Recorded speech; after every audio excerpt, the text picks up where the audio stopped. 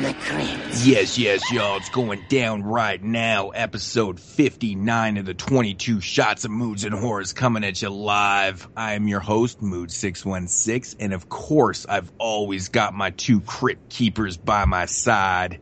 NES Ruler, also known as Jeremy, and of course, we got the Double Shot J, also known as JP.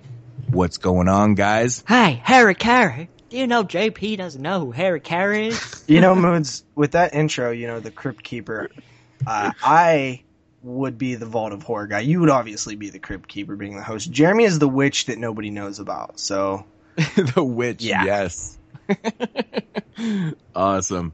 Jeremy, you're back. And of course, we're all back, actually. It's been a little bit of a hiatus due to some technical difficulties. Fuck. Technical difficulties. 3 weeks ago.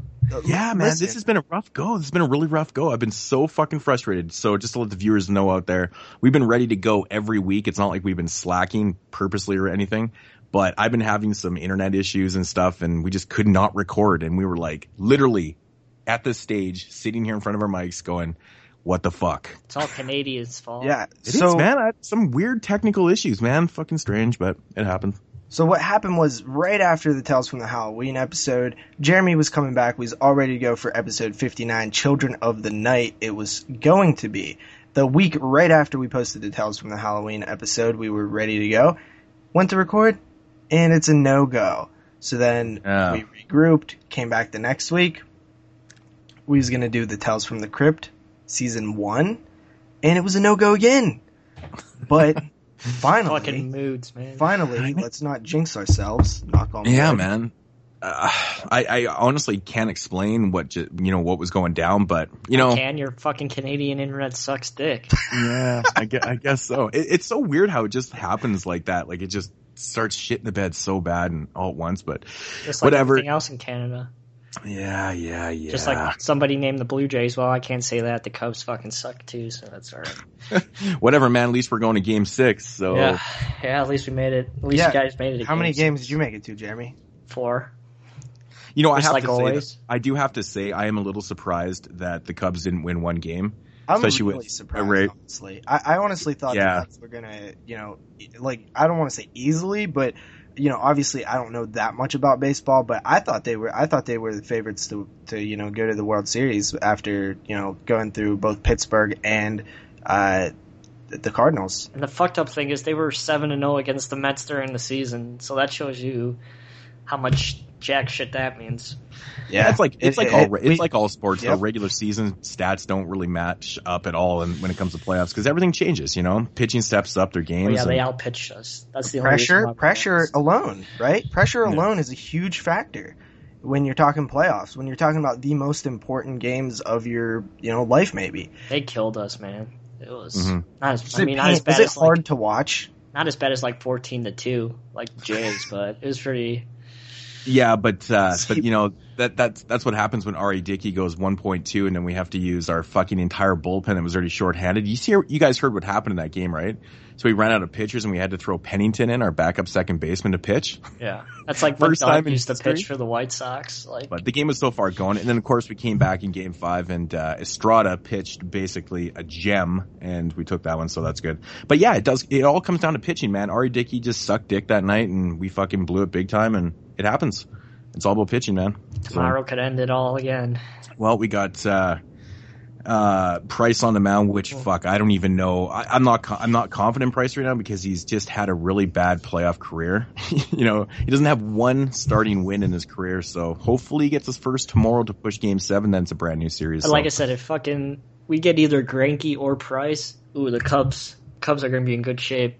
Yeah. If you get one more pitcher, yeah. I don't know who's gonna come close. Yeah, if the Cubs would have won the World Series this year, the world would have probably exploded.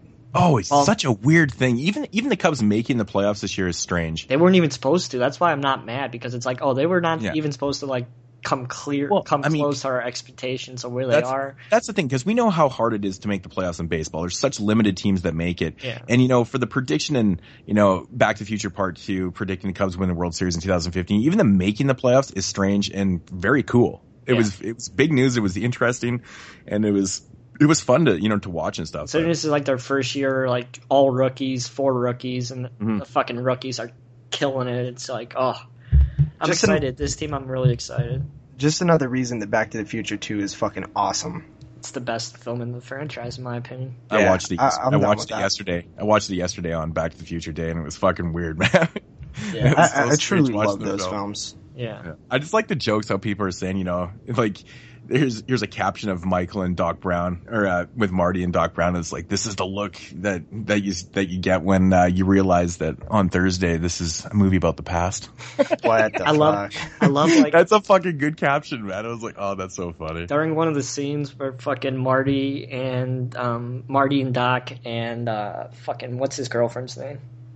Jennifer are in the alley, and Jennifer's asleep. There's like laser discs in the background next to the dumpster. Yeah. It's fucking awesome. You know what's funny? I was watching it with my boy, and he looks over and he goes, what are those stacked up in the alley? And I was like, those are laser discs. Yep. I was like, that's so trippy. It's fucking awesome. I didn't notice that until like recently when somebody posted on one of the pages. I was like, that's fucking awesome. That's honestly the brilliance of those movies, though. Like, I mean, to this day, you still notice new shit. It's fucking exactly, amazing. Man. It's just so cool how they do it. Like, they always put there's so many different things that are placed in those movies that are just, there's never a focus on them, but if you look around in the film, you'll notice certain things. That's why it's the coolest trilogy, man. It's so fucking well written, but.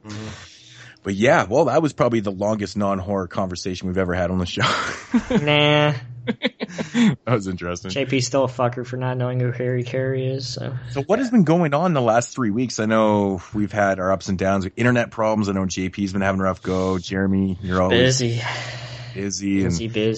Yeah, man, it's just been, of course my life is just completely flipped upside down right now. I'm busy as hell, but yeah, man. It's a good busy though, Moods. Yeah, I know, but I haven't really been doing, much in other stuff, just doing the kid thing. Yeah, that's what life is, man. So it's been exciting in that way, but tiring as shit, man. Tiring as shit. I will say that this job is way harder than going to work every day.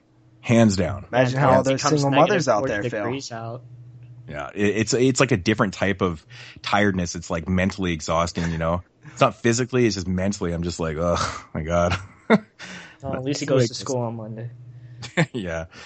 But then you still got the whole afternoon to deal with, and fucking send him with some snack packs, and he'll be the coolest kid in town. If Canada has snack packs, and if all else fails, just tell him pee his pants. And Donkey Kong rules.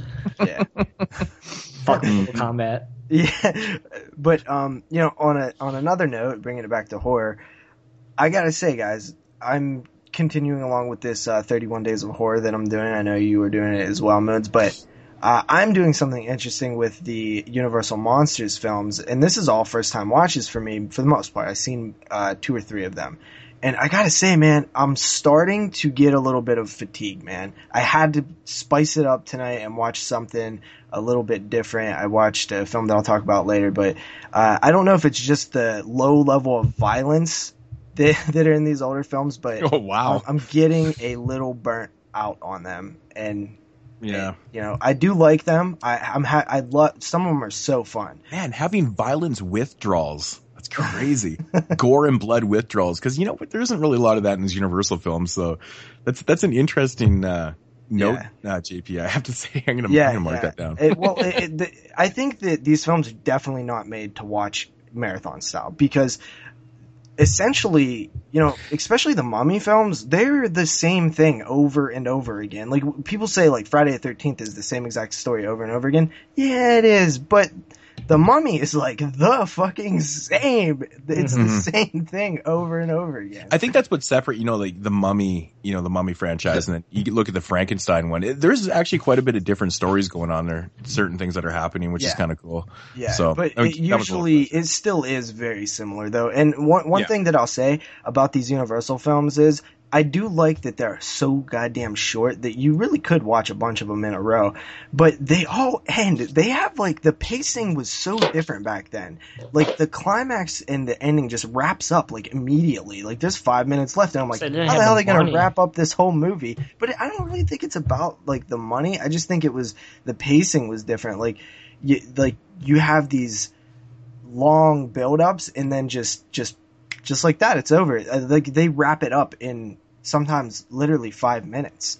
And you feel like you're in the beginning of the third act in most cases, but then you look at the time and you're like, how the fuck are they going to end this movie in 5 minutes? 4 minutes and 30 seconds. Like, how are they going to end it? And then usually like the castle falls over or something. And it's just like the Frankenstein. And that's the thing about those Universal films too, is like when it ends. It goes back to the menu. There's like no credits or nothing. Yeah. They end very abruptly. And so I will say the last two that I watched, which was House of Frankenstein and one of the Mummy films, they all sound the same. Mummy's Curse, Mummy's Tomb, Mummy's Hand.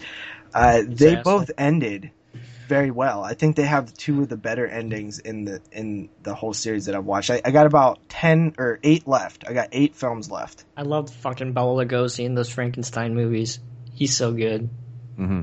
Yeah. Oh, dude, Son of Frankenstein is really good. My favorite so far is The Invisible Man. I think that's hands down the best film in there. I mean, I gave it a 9.5 out of 10. It is so good, but I really like Son of Frankenstein too. Yeah, Son of Frankenstein's a good one. Really good film. I mean, at least you're doing something interesting with the 31 Days of Horror. I mean, realistically, what I'm doing is I just renamed my random horror reviews 31 Days of Horror. There's no theme. There's nothing. Basically, all I did was every day, though. Now the first 16 days, I did all newer films, like all brand new horror, like relatively new horror films. And then from the second half, I was just doing old films. I'm, going right back to like the 40s and 50s and stuff. So I guess good way to unload some of those press copies, though, huh? Oh yeah. Yeah, I mean, I had to watch them anyways, and it was interesting because I kind of wanted to watch films for this 31 Days that I'd never seen before. I didn't want to really review things I'd done before or seen before and stuff because, I mean, let's face it. I mean, I'm probably not the only person. I know you guys too have huge unwatched piles of films, so it's a great way to knock off everything. 31. So, Jeremy's unwatched pile rivals that of the entire world's. Yeah. Yeah, I know, right? When you buy movies for $1, it's kind of hard. Yeah. It's like, it's only $1. I fucking waste more gas driving back here. But, Moods, at least you're killing two birds with one stone, though, because a lot of those films, yes, they are newer, but what do we do every year around January? Year-end show. Yep, year-end show. Top 10 of 2000, whatever the year is. So you're actually doing what I actually should be doing right now, and that's watching films for that show because it's, once again, quickly approaching, and I only have about 25 films that I've seen this year. I really hope that, Canada doesn't screw me again and I get to see some of the films that, some of the bigger notable films, before the end of the year, because like last year I never got to see a few like The Babadook and, films like that, were out last year with big releases and stuff like A Girl Walks Home Alone at Night. Like I know you guys all VOD that and stuff. I never got a chance to see those. Same with Starry Eyes. I never got a chance to see these films until this year. So they're all like 2015 films to me because they had media releases in 2015. And I hope that doesn't happen to me again with some of these really highly notable because it sucks because now those type of films are kind of in limbo is what I call it. Yeah. And what limbo is that I made my top 10 list from 2014, 2015 comes around, and they're not really eligible for this list. Therefore, they never made it onto a top 10 list, which they probably would have. Yeah, that's the same goes for The Battery, though, right? The Battery was in limbo for us, and it sucked because that would have been my number one last year. Exactly. A great example. The Battery happened to both of us, and I just don't want that to happen again, with like, say the Green Inferno or I don't know, man. Like I never had a chance to see it because where I live, it never got in the theaters around where I am. So I haven't seen it yet. And I don't know if it's going to come up for the end of the year if I'll even have a chance to see it. So, I mean, I'm not saying that movie's going to make my top 10 or not. I don't know, but, I just don't want this to happen again. There's too many notable films from last year. So I'm really trying to knock off everything, right now, but I do have one front runner right now. And I got a few others that are, probably going to make in the top 10. But, I mean, there's still lots of films to see, so. Mine's wide open. Texas Chainsaw Massacre. I wish that came out this year, but it doesn't. I'm actually up to, I have a list of 86 here, but I think I've watched 84 of them now. So I've watched about 84 2015 releases, so that's not bad. Jeremy, how many do you think you watched? Probably as much as you. 25 or so? Yeah. And some of the good ones aren't considered horror, but yeah, like The Treatment. Yeah, we'll that's a tough one. Talk through some of those. But man, I tell you, man, this year has been interesting because I know for you guys, as far as I know, you don't have like a bona fide, number one front runner right now. And, there's been a lot of pretty good films, nothing overly too outstanding except for one for me. But I've watched a lot of shitty films this year, man. I have to say, like ones that I just would not recommend. I mean, probably one of the worst films I've watched recently is Gravy. That movie's fucking terrible. It's so funny because I've seen so many mixed reviews on that. I just seen another person give it a 7.5 today. Oh my God, it is so bad. It's fucking, okay, just put it this way. I mean, I'm one of those people that when I find something funny or mildly funny, I laugh out loud. I don't care. I just show my emotion. I don't give a fuck. I laugh at everything. This movie right here, I didn't even smile once. It's supposed to be a fucking comedy. I'm like, this is fucking retarded. Yeah. I'm sorry for using the R word, but this is honestly, if you're making a horror comedy, is it not supposed to be funny? Well, I don't know, man, because I say the same thing about stuff like Mutantis. Are you bringing back up Mutantis, man? Well, the difference between Mutantis and Gravy is that Mutantis is intended to be like stupid and ridiculous and stuff. Gravy actually has decent production value and it has good actors in it, and it's a decent film. I'll give it that. But it's not funny. That's the fucking problem. Well, will I like it? It's a total miss. I think you'll hate it. You'll hate it. Even Dylan, he's very similar to me.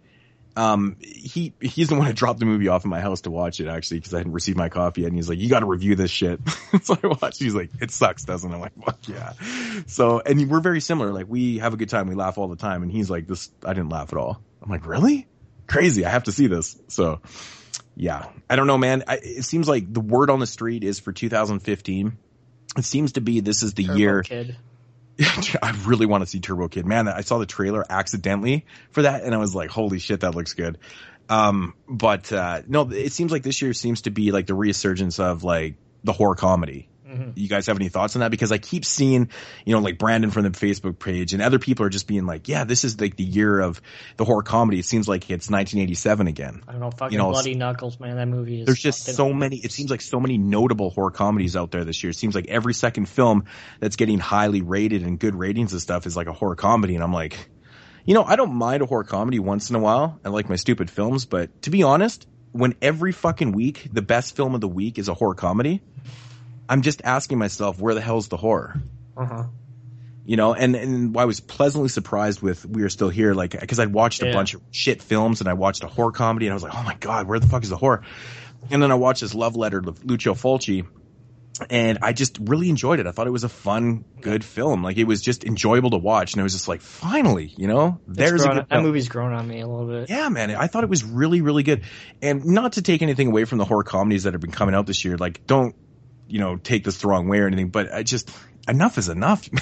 I'm getting kind of burnt out. Just watch Bloody Knuckles. The year's not even over. Well, that's the thing. I mean, if you're saying it's that good, I mean, it's next on deck here for me, but I mean, give me some damn horror. Let me tell you something, Modes. I'm looking at my obviously unshaped top 10, meaning it got a long way to go still. And right now, just based on ratings alone, 5 out of the 10 are debatable horror comedies. Really? And that upsets me very bad. That's really upsets me. Yeah, that's incredible for you, man. That really is. Well, it's purely looking at the list. It's mainly because of the fact that it is mainly horror comedies in this list of the films that I've seen. So therefore, by default, the ones that are rated the highest are probably going to be also a fair share of horror comedies. Mm-hmm. Mm-hmm. I did see one really good one this year, and I will recommend it to everybody. It's Suburban Gothic. It's really well written, and I've recommended this film to so many people, and everyone's come back saying the same thing. It's just like, it's comedic timing at its best. It's got really good. It's got a good script, but the timing and the acting and stuff is just perfect. It's one of those type of films, right? Mm-hmm. So it's really good. I recommend Suburban Gothic. So for horror comedies, but on a side note relating to the horror, return of the slasher films this year. Yes. A lot of good slasher films this year, I have to say. Girl House, Charlie's Farm, Headless, some really good ones. Lost After Dark was really good. So, yeah, I'm always looking out for those slasher films. What's that? Not Cub, though. Yeah. It was alright. I mean, it's not terrible. It's not fucking Paranormal Island or anything, but the solid 1.5 out of 10. All right, so yeah. Alrighty. Well, I don't know if you guys have any more. That's about a half-hour intro. I say we go to news. Yeah, man. I say we get into the news too. Do we got a bunch this week? Yeah, but bunch is in a couple weeks worth. Did I cut down to less than that? So I mean, yeah. So the first thing, let's get them both out of the way. One with just in one swoop. Friday the 13th was slated for 2016. It has now been pushed back to 2017. Boo! Yeah, apparently. That was terrible news. Paramount is gonna go in a different direction. They had the Hannibal writer, who was, gonna write, and David Bruckner was gonna direct. And I guess what they're saying is they're just looking for something else, and they're gonna go into a different direction in terms of writers. So, yeah, that pushes it back. So apparently they didn't like the script. At least that's what it sounds like. I'm starting to think that they're overthinking this. They are. I think I was going to say that. They need to go back to the basics here and go, hey guys, it's Jason. And then they're going to answer, and then they're going to be like, yes, it's a Friday the 13th film. They write these movies in 12 minutes. Yeah. What is taking? This is taking like years to, like, come on, man. This is fucking stupid. 2017. Like, I'm ridiculous. Fuck, man. That's crazy. Honestly, guys, I'm done reporting on it until we have like concrete fucking photos from the set or something, because it honestly pissed me off. Because you guys know me, man. I fucking love that franchise. I don't even know if I'm going to be alive in 2017. At least in 2016, I was like, I think I can make it. But 2017, that's so fucking far away. Who knows if I'm going to be alive?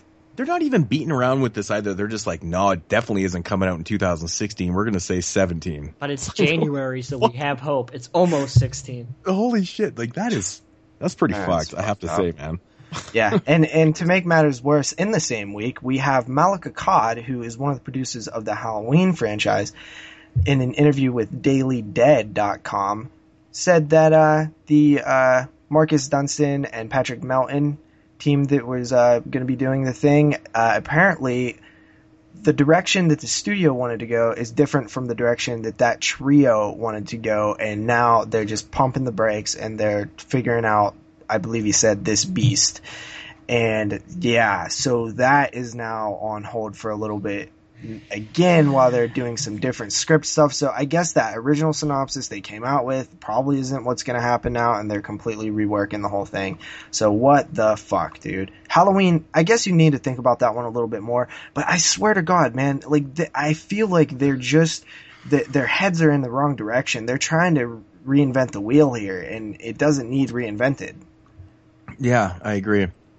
And I made a joke the other day. I said, Sam Raimi's going to put out a new Evil Dead sequel before any of these see the light of day. So that's how bad this is going. Because we know that's not going to happen. Yeah, I believe Rich Style from The Devil's Eyes actually, when both of these films were both announced, he was like, I bet we don't, because I believe they were announced for 15 originally. And he's like, I bet we don't see these until late 2016 or further or something like that. So, I mean, he called it. Yeah, that's sad. Yeah.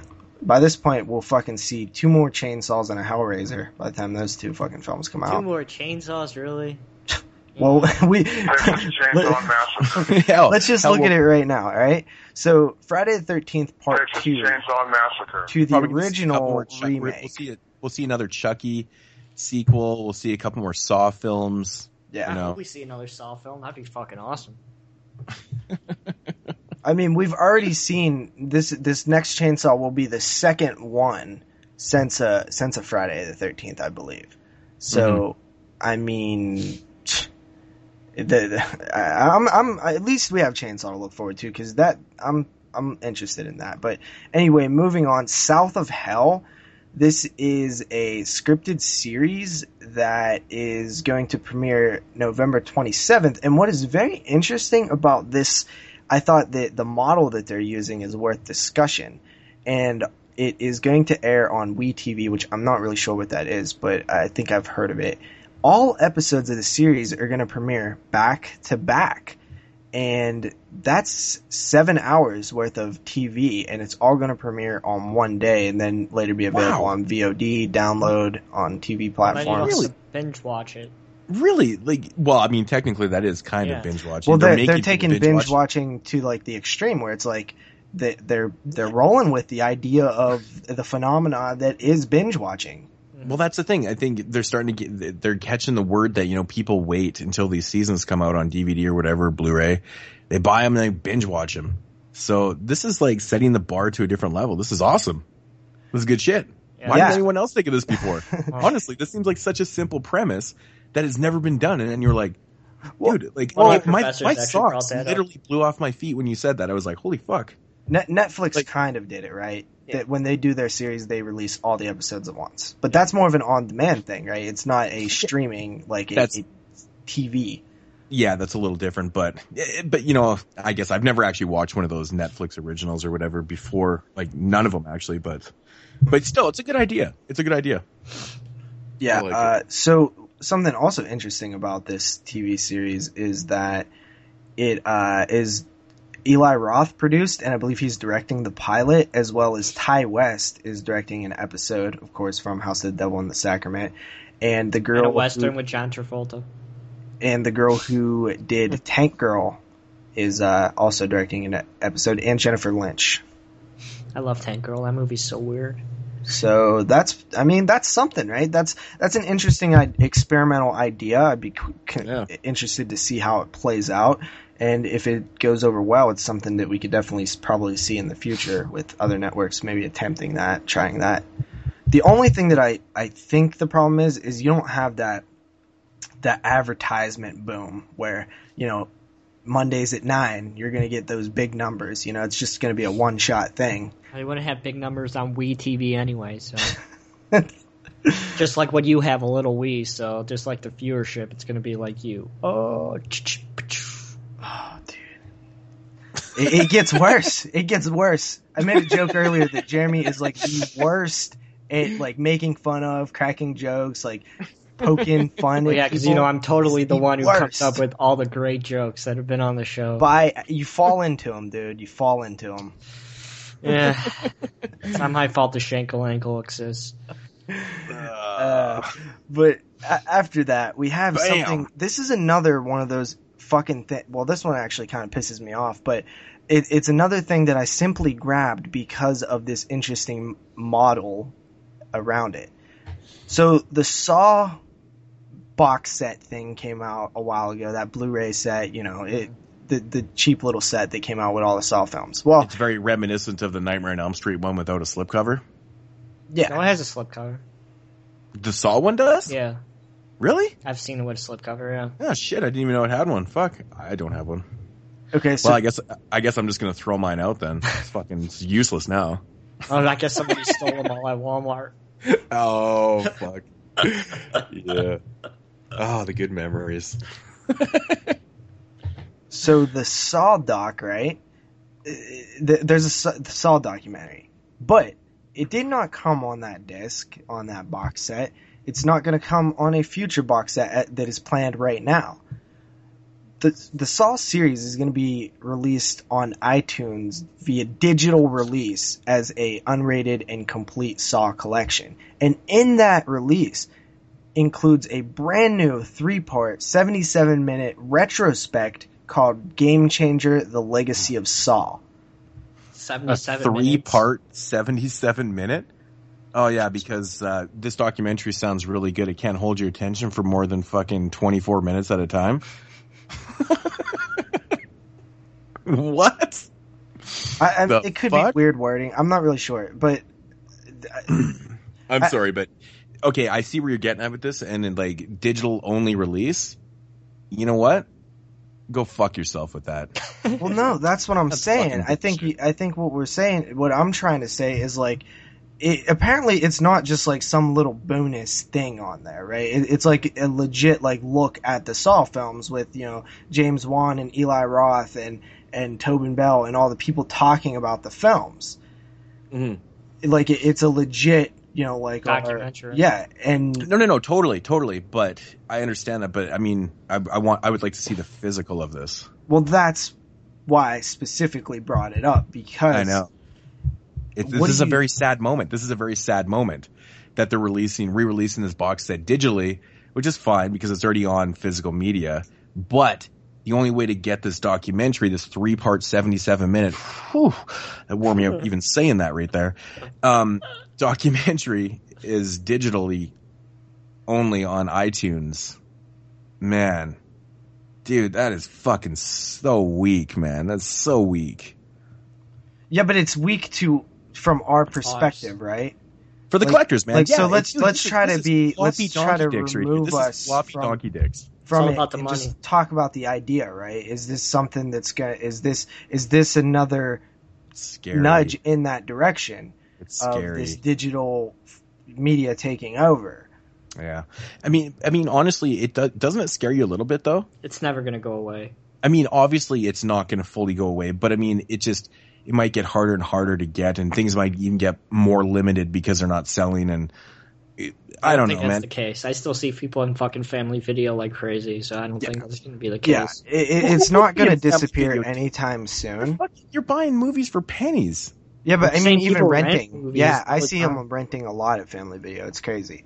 Yeah, but that's fucked up. It's crazy. I will say that if you are going to make that push to make digital, because right now I think that digital has its place, but it's mostly for people who are not hardcore into movies or something. Heard about the next Human Centipede or something.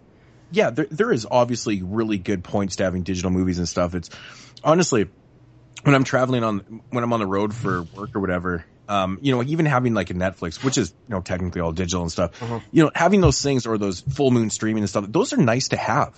Yeah. Because you're sitting in your hotel room, you just click on it and you're like, okay, I'm going to watch fucking this. Or you could be Jeremy with the stomach flu, sick in bed, and have nothing to do but watch Netflix. Exactly. Yeah, I watch Netflix at work sometimes. Exactly. Yeah.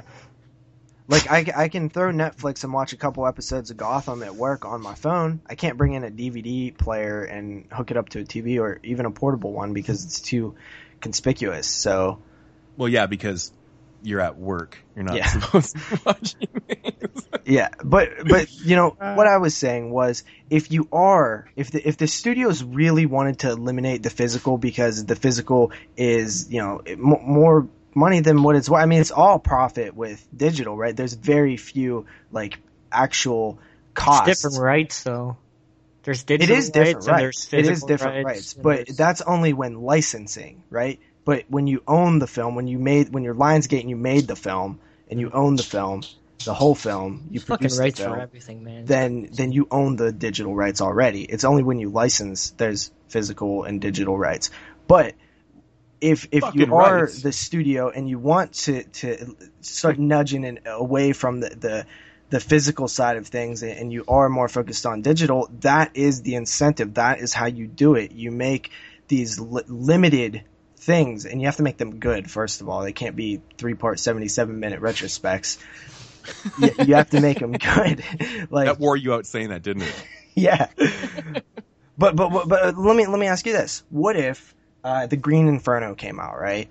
And it got its DVD release and it got its Blu-ray release, but the unrated director's cut was digital only. That would fuck everybody. That would fuck every collector. They would be so mad. It would be the bad thing to do, and I don't think that someone like Eli Roth would do it. But they don't fuck the horror fans. That is how you eliminate DVD and Blu-ray slowly. That's how you pick who buys them? Horror fans. Yeah. Who else buys DVDs and Blu-rays besides horror fans? Fucking 40-year-old moms who want to see the new Adam Sandler movie. Yeah. So if you fucking piss off the horror fans, you're in trouble. Yeah. Yeah, but they know better. It's the same thing with Blu-ray, though, right? Like, Blu-ray, we've had this argument so many times. DVD is just as popular as Blu-ray, if not more popular. Yeah. But how you get rid of Blu-ray, how you get rid of DVD, is you don't put anything on there. Bare bone DVD, put all the special features on the Blu-ray, put all the unrated versions, put all the commentaries and director's cuts on Blu-ray. You only get the theatrical cut bare bones on DVD. That's how you eliminate DVD. Well, that ain't gonna happen. Exactly. Yeah, it's not gonna happen, man. DVD's managed to survive almost 20 years now. It's a pretty... Has it? Yeah, 1997. 97 is when it first premiered, and yeah, it's pushing 20 years. It's like one of the longest lasting, medias out there.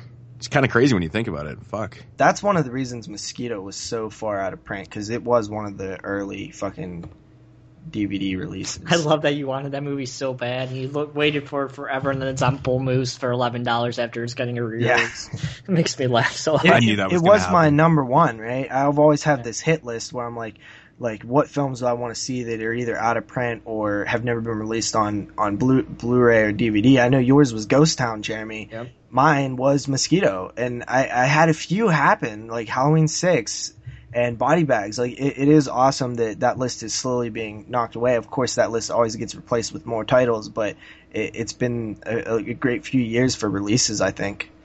Mm-hmm. Fucking rights, man. So much good stuff coming out that hadn't had releases before or re-releases. Big ups to these companies like Synapse and all these guys just put in the work, man. Yeah. Now they just got to release all the other shit that they've announced, fuckers. I noticed that people are getting impatient right now with Synapse Films because, it's kind of a bittersweet thing. It's like you're waiting forever for these, Argento films to come to Blu-ray, but you don't want to rush them because you don't want shit, releases. And they put 110% into all the releases, and I respect that, but they are taking a long time. And I've noticed that people are going out and buying the Arrow releases right now because they're so fed up and they just want to watch Phenomena and Tenebrae and stuff like that. And they're even grabbing that other Suspiria, like the Korean one, and on Blu-ray. And I've been noticing people grabbing these things, and I'm like, the funny thing is there is no release dates for like those films or Popcorn or all these other ones that they've announced, and they've announced and released like more Tursus or whatever the fuck I reviewed a couple weeks ago. They announced Mosquito like 3 months ago. Exactly, and so these ones are coming out real quick. Yeah, because it's the movies people want, though. Yeah. Yeah, well, let me ask you this, Modes. Do you think that they might plan to release those Argentos in a box set, and they're just wanting to get them all done first?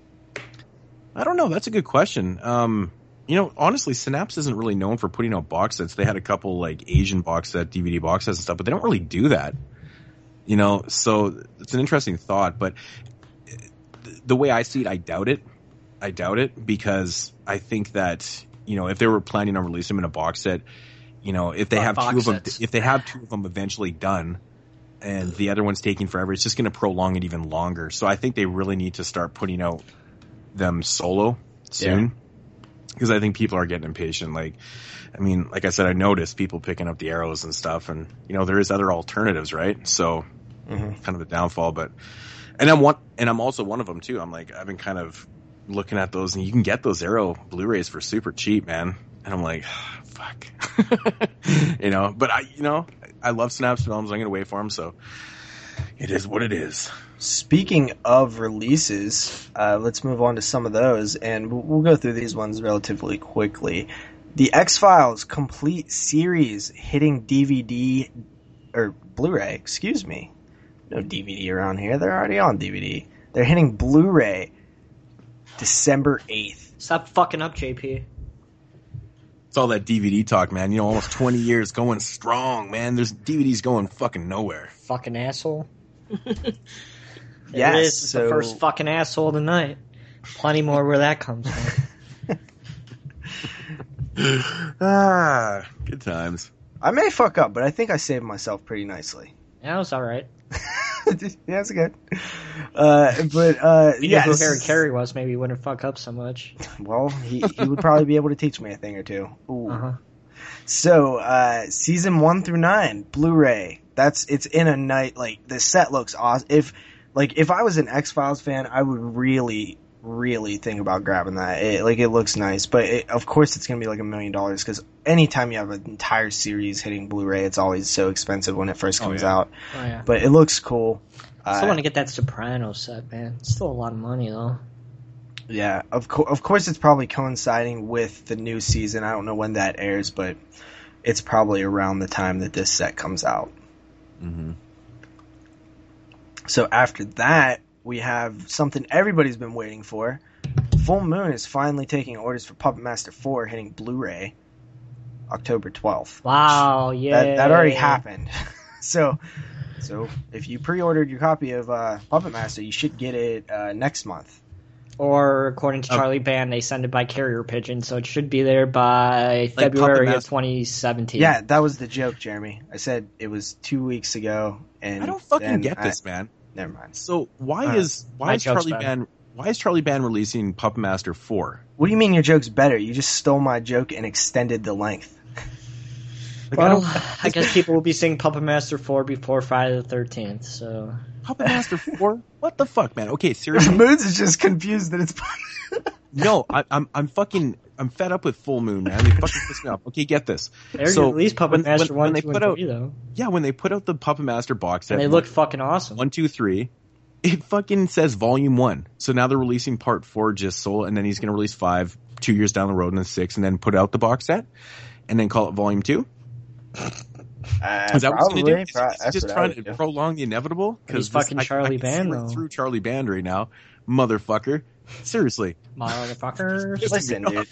Puppet Master 4 and 5, I don't know. Just get them out. I don't know what people like about 4 and 5. I really don't. People are high on those two sequels, and I don't like them. I don't like the idea of the puppets being like the good guys.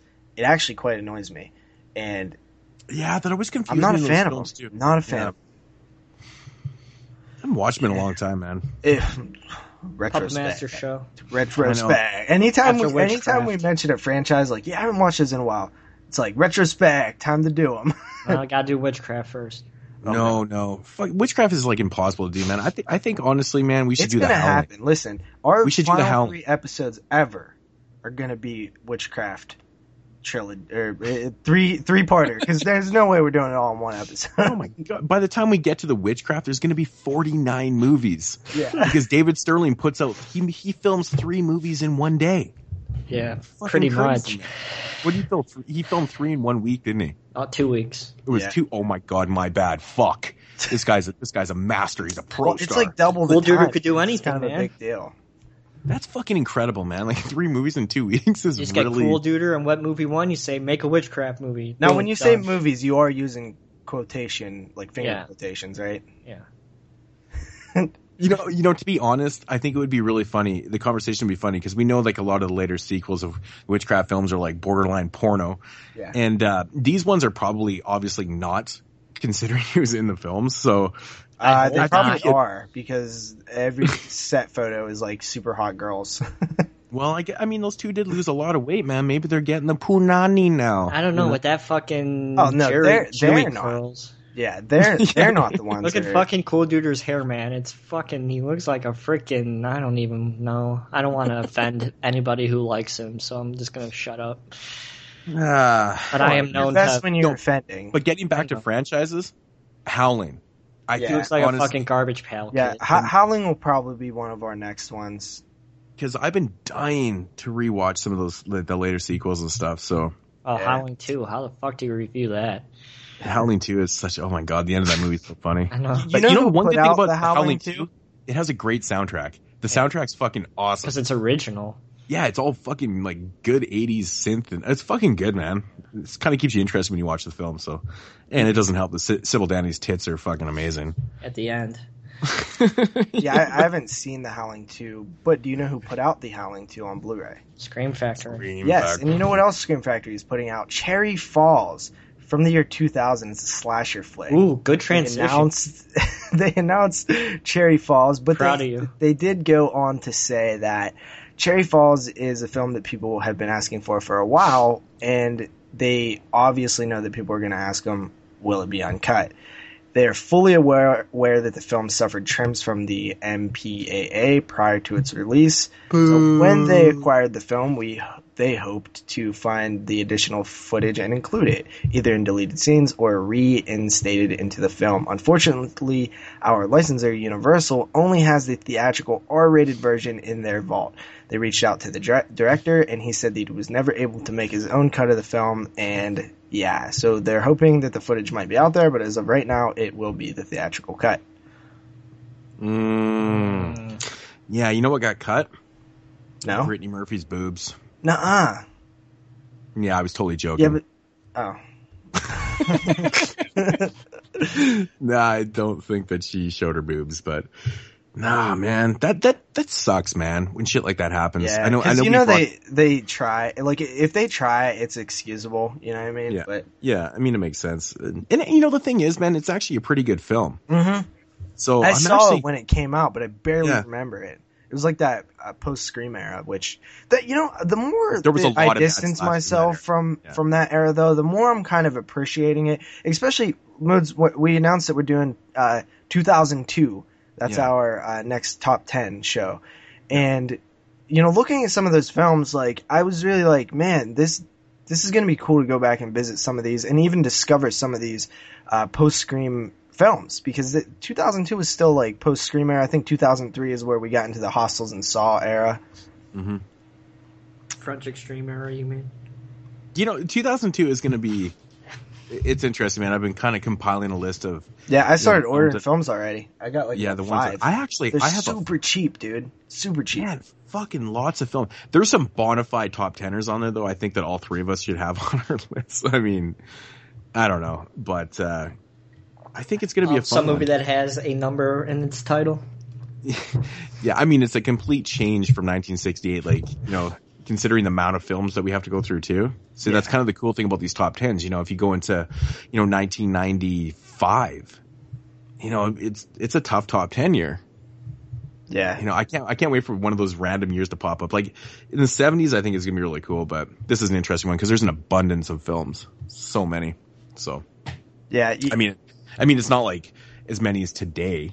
Jesus, man. Modes, there was a really good werewolf film that came in 2002. Do you know what that was? Dog Soldiers? Yeah, Dog Soldiers. Do you know who put out Dog Soldiers? God, I sound like a fucking idiot right now, I bet. Dog Soldiers, like originally? On Blu-ray recently. It got delayed a bunch of times. Scream Factory. Yeah, and you know what else Scream Factory's putting out? Sonny Boy. It's a 1989 horror film, retro call. The cover looks all cool and stuff. It looks really out there. And it has Brad Dourif in it, of course, from Child's Play, which is Jeremy's favorite film, and David Carradine. What? This looks like a weirdo film. Looks fun, man. Did you read about this one? I actually did not. I did not. Yeah, well, it's posted on your own website, so maybe you should actually read stuff once in a while. No, I'd look. I just did not read. I didn't know anything about it. No, so. It does sound pretty odd. They liken it to their oddball films like Ninja 3 and Gunwoman. Has it had a release before? I'm not sure. I'm not sure if it had a release before. I'm sure it did, but it seems like very unknown, or at least unwatched. Mm-hmm. In a remote desert town, a psychopathic petty crook and his transvestite girlfriend kidnap and raise an orphaned infant, cage it like an animal, and train it to steal and kill on their command. Years later, when the half-wild Sonny Boy escapes and embarks on a bloody rampage, the couple's monstrous attempt at child development provoked the local populace into vengeful... Listen here, guy, okay? You're not very good at it either. No, who wrote that synopsis? I was laughing at the fucking... God, that... I mean, you were fucking up. I was laughing at you fucking up the first time, but then they were like, when they're monstrous, whatever. I was like, who the fuck wrote this? It fucking sucks. It's a wickedly offbeat tale of family love gone berserk. Wow. You should hire a new writer. I mean, I heard like transvestite in there. It is wrote weird. Like the way that they wrote like raise an orphaned infant, cage it like an animal. It comes off weird. But yeah, that's one from 1989. 89. You know what else? No, I'm just kidding. I was gonna say it only worked once in the first place, so. Oh, fucking Debbie just over hating here. on it. Hating. You know what? You do the rest of the news. I'm done. How prepared are you for the news, Jeremy? Exactly. So, Scream Factory is I sent you shit all week, fucker. Scream Factory is also releasing a double feature, The House Where Evil Dwells and Ghost Warrior. One is from 1982, one is from 1984. These ones look weirdo, too. The House That Evil Dwells. That's a good film, man. I have the DVD of that. It's a pretty good film, man, I have to say. Yeah. And it's definitely one I never really even thought about Scream Factory releasing on Blu-ray. It seems like the consensus seems like no one's even heard of or knows anything about this film, and I'm like, it's had a DVD release like a long time ago. Which one? The House Where Evil Dwells? Yeah. What about Ghost Warrior? Ghost Warrior, I believe, does not have a release. I didn't really know anything. Ghost Warrior is a Charles Band production, so yeah. All back. As far as I know, it doesn't have a release. I mean, I could be wrong. I mean, I've been known to be wrong once or twice in my life, so. Nah, never. But no, I'd never even heard of the film. But just the name alone, I was curious. Ghost Warrior, really? Yeah. Sounds terrible. Sounds fucking terrible. Well, Charlie Band does like to use the word ghost, so. Yeah, ghost and doll / puppet / any little thing / fuck JP. Any gimmicky word, you know? Well, yes. It happens. It's Charlie Band, man. Yep. After that, good. Yeah, I was gonna say we could go off on a serious tangent again with Charlie Band talk, but many of those. Yeah. So they also announced an IFC Midnight. This one's going to street on January 12th, so 2016. This one, Jeremy has actually already seen. It is Contracted Phase 2. Yeah, it sucks. I believe different director. Yeah. Different director in that one. It's not very good. It's interesting. It has continuity, but it sucks. Well, that's disappointing, man, because you said that the Contracted 2 picks up right where the first one leaves off, right? Like, is described as picking up immediately after the events of the first film. Is it like literally in the same location and everything? Yeah, like same scene. That's cool, man. That's really I love cool. when films do that. Yeah, me too, man. It's too bad. Then it sucks. Too bad. And finally, I believe we all saw this coming, but we got a little iffy on it after the first one went out of print. And that is the Vincent Price Collection Volume 3 hitting Blu-ray in the first half of 2016. Yeah, I mean, it was inevitable, wasn't it? You know? Inevitable. I mean, the guy made 1 million films, so yeah, it seems like they'd be able to get another couple. But this is coming at perfect timing because I was on Amazon today, like I always am, buying movies because I don't need any more. You know, it's fucking retarded. And you used the R word twice. I know, I'm so bad. What is this R word? I don't know. It's like saying the N word. No, it's not. It's not like saying the N word. I don't mean it derogatory. It's just an adjective to describe how retarded I am. Now that is how you defend using the N word. Exactly. See, I'm smarter than I look. But no, anyway, so I was on Amazon and I was, searching around, and of course Kino has another sale going on Amazon.ca right now. Like everything went from, because up in Canada, all the Kino releases are usually like $30 and they're never purchased by me because they're $30. And everything dropped down to like $11 or $12 again. And I seen the Oblong box on there, and it's a Vincent Price film, and I was like, well, I got to grab that because it's not on either one of the first 2 volumes of the Vincent Price box sets. And it being an MGM release, I was like, well, it probably is eventually going to get a release. Lo and behold, not even like an hour later, JP says to me, he's like, yeah, Vincent Price 3 collection was announced. I'm like, what the fuck? I bet you $100 the Oblong box is in that fucking set. It's not, because Kino, you gotta remember, dude, Kino is a U.S. company releasing the MGM title, so Scream Factory is therefore not going to be able to get it also.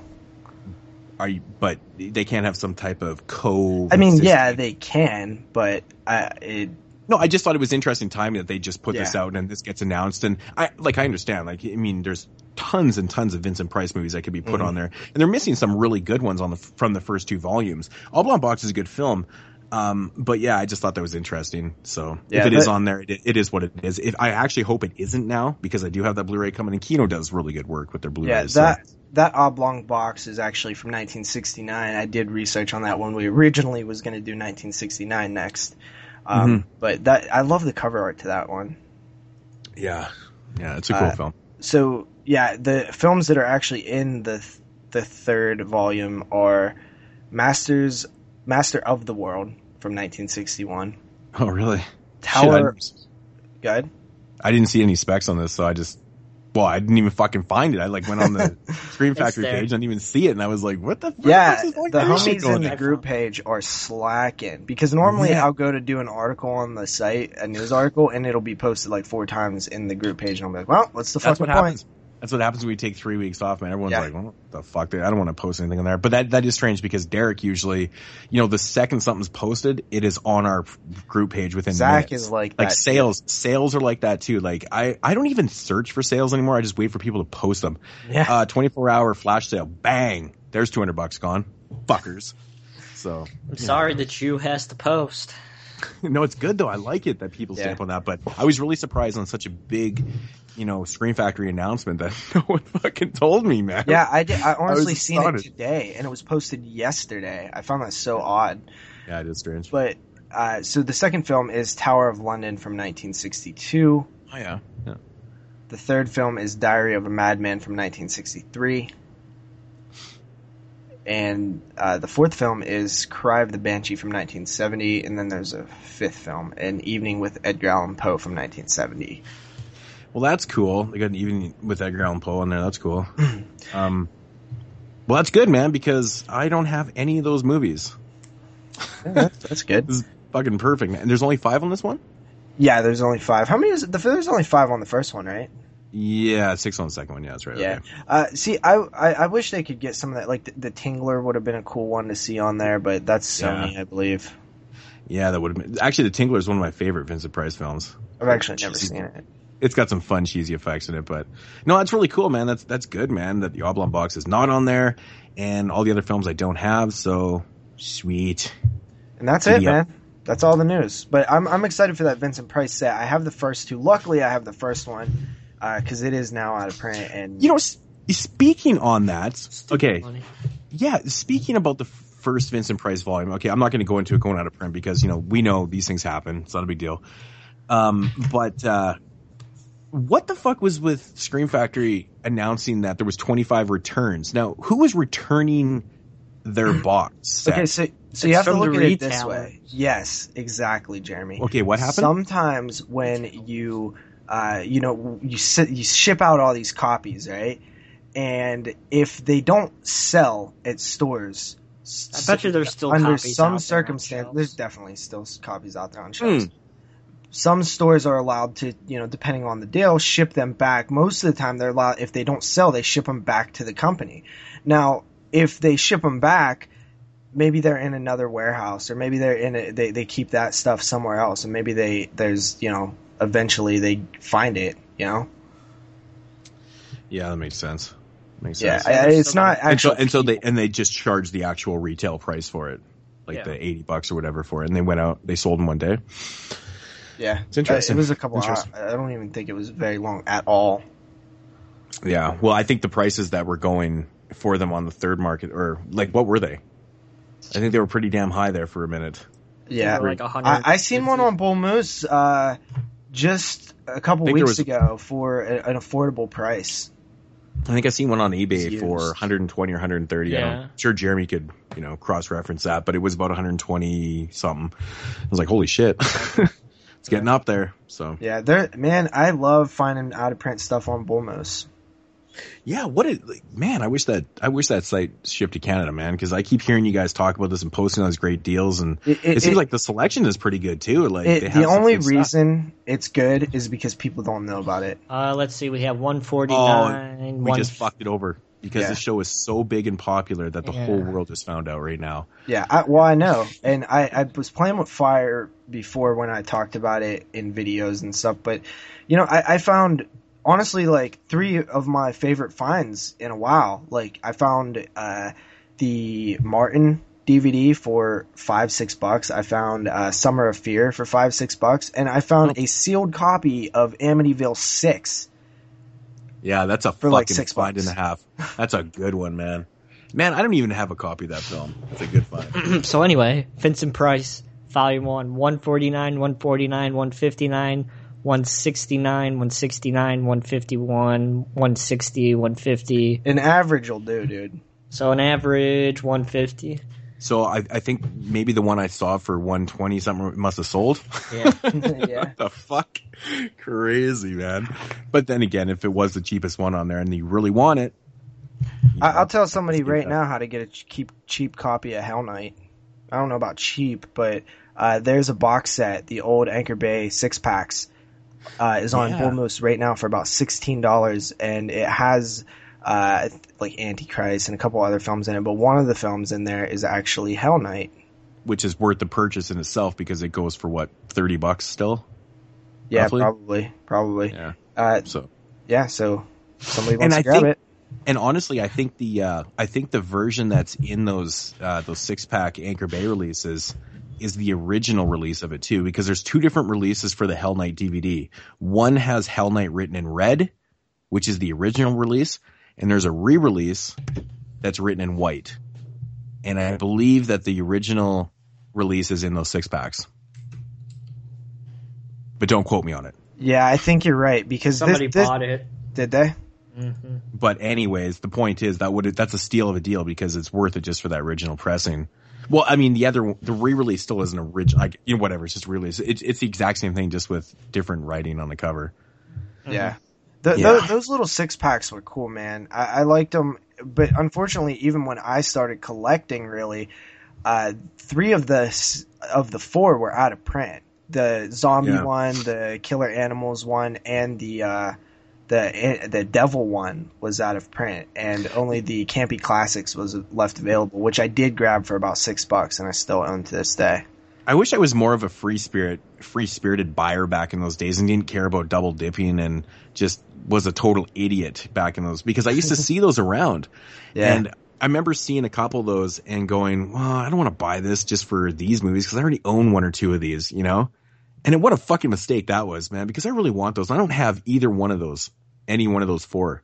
Mm-hmm. And it's strange, too, because I have a lot of Anchor Bay, but that was the problem. I bought all the releases, or many of them when they were, really sold. And, if I had seen them today, obviously I'd be like, fuck yeah, I'm grabbing that shit, man. It's a fucking 6-pack. But I don't know what I was thinking back in the day. I probably just maybe didn't have the money, as much. I don't know, but I regret it. I'm stupid. Yeah. It happens. Don't you hate that though? Like thinking back, like I actually don't even own the the Hellraiser cube, and I remember seeing it in stores all the time, and it was like $20 for that fucking thing, and I never bought it. I was like, I have all the Hellraiser. I remember seeing it all the time too. This is before even Blu-ray and stuff, right? I'm like, well, I don't fucking need this. I already got the DVDs, whatever, and I passed it over just like you did.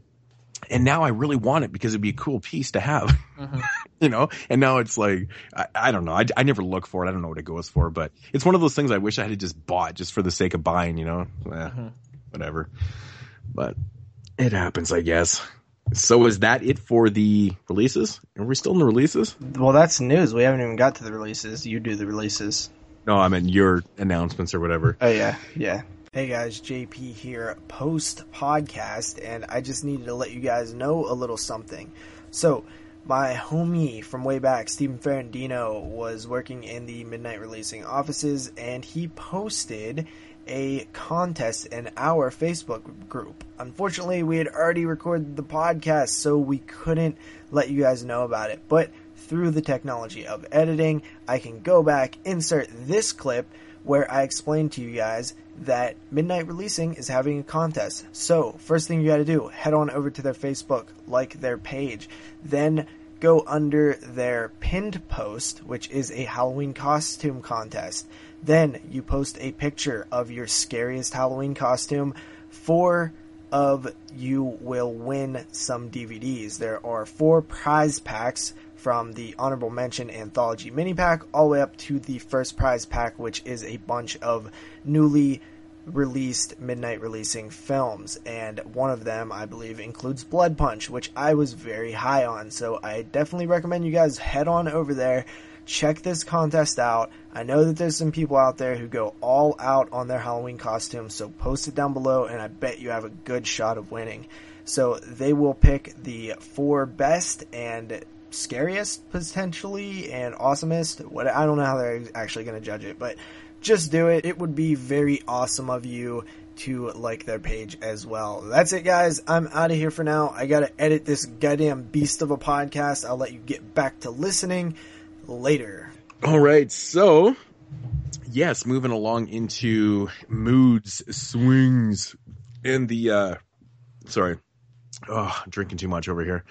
DVD and Blu-ray releases for what is it? Oh yeah, October 27th, 2015. Holy shit. Man, it is already the end of October. Yeah. This month is going by fast. And I will say it is going by really fast because of the 31 Days of Horror. Do you find it, JP, or is it just kind of the same type of speed for you? Because I find this month has been ripping by doing something every day. I don't know. Mm-hmm. It is what it is. But first up for the releases for the 27th is from Scream Factory, of course. Well, have we talked about Scream Factory tonight? I can't remember. I think so. Something about a movie that came out in 2002 called... Yeah. Called Ginger Snaps. Fuck you. I remember when this first got announced, and I was like, are you fucking kidding me, Scream Factory? Really? You're going to put this out? And of course it is Army of Darkness. And I say that because... Army of Darkness has so many releases. I mean, Anchor Bay alone has like 97 releases or something of it. This is pretty interesting, triple disc. I do like the cover art on it, the new sanctioned cover art. I think it's pretty cool. What are your guys' thoughts on the Army of Darkness? Triple disc Scream Factory? Yeah, triple disc, yeah. That was kind of the cool thing, so. I like the new sanctioned art for it. I think it's pretty cool. That actually has some interesting features on it, I think, as well. Mm-hmm. All right, so yeah, Army of Darkness. Next up from Arrow Video is the Black Cats set, which is, of course, based on the Edgar Allan Poe short story, of course. And we got films by Sergio Martino and Lucio Fulci, of course, is my favorite director. Sergio Martino's done so many good films in a lot of different genres, too. Oddly enough, I have never seen this film that's in here because... I know it had a DVD release back in the day by No Shame, and that label fell. Oh, fuck, No Shame. No Shame was a company. Yeah, I never even heard of that, dude. Yeah, it's like the early days of DVD, and all their DVDs go for fucking dumb money, like stupid money. The company got changed into, I think it was Maya Communications took over, and then Maya folded too, and that went into 1/7, I believe, or something. I'm sure Derek could figure that out, but there is something there, But anyways, those older releases, they released a lot of, Italian stuff and, really good releases, but, they just went under. But what the hell is the name of the film?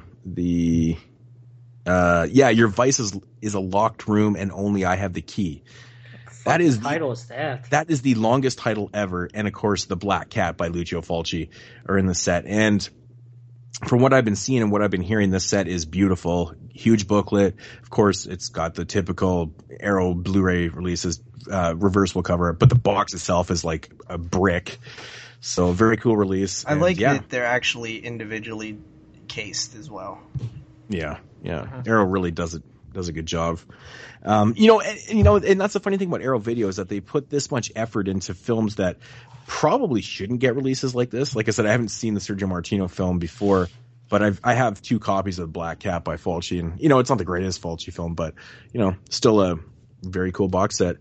Next up from Artsploitation Films is their latest release, and that's Bloody Knuckles, coming straight from Canada. And from what I've been hearing, is fucking hilarious. So that's really cool. Funny as hell, that movie.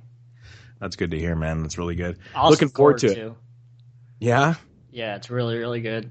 Awesome. So Canada putting it down for Artsploitation. Awesome finally features on that release too. Nice.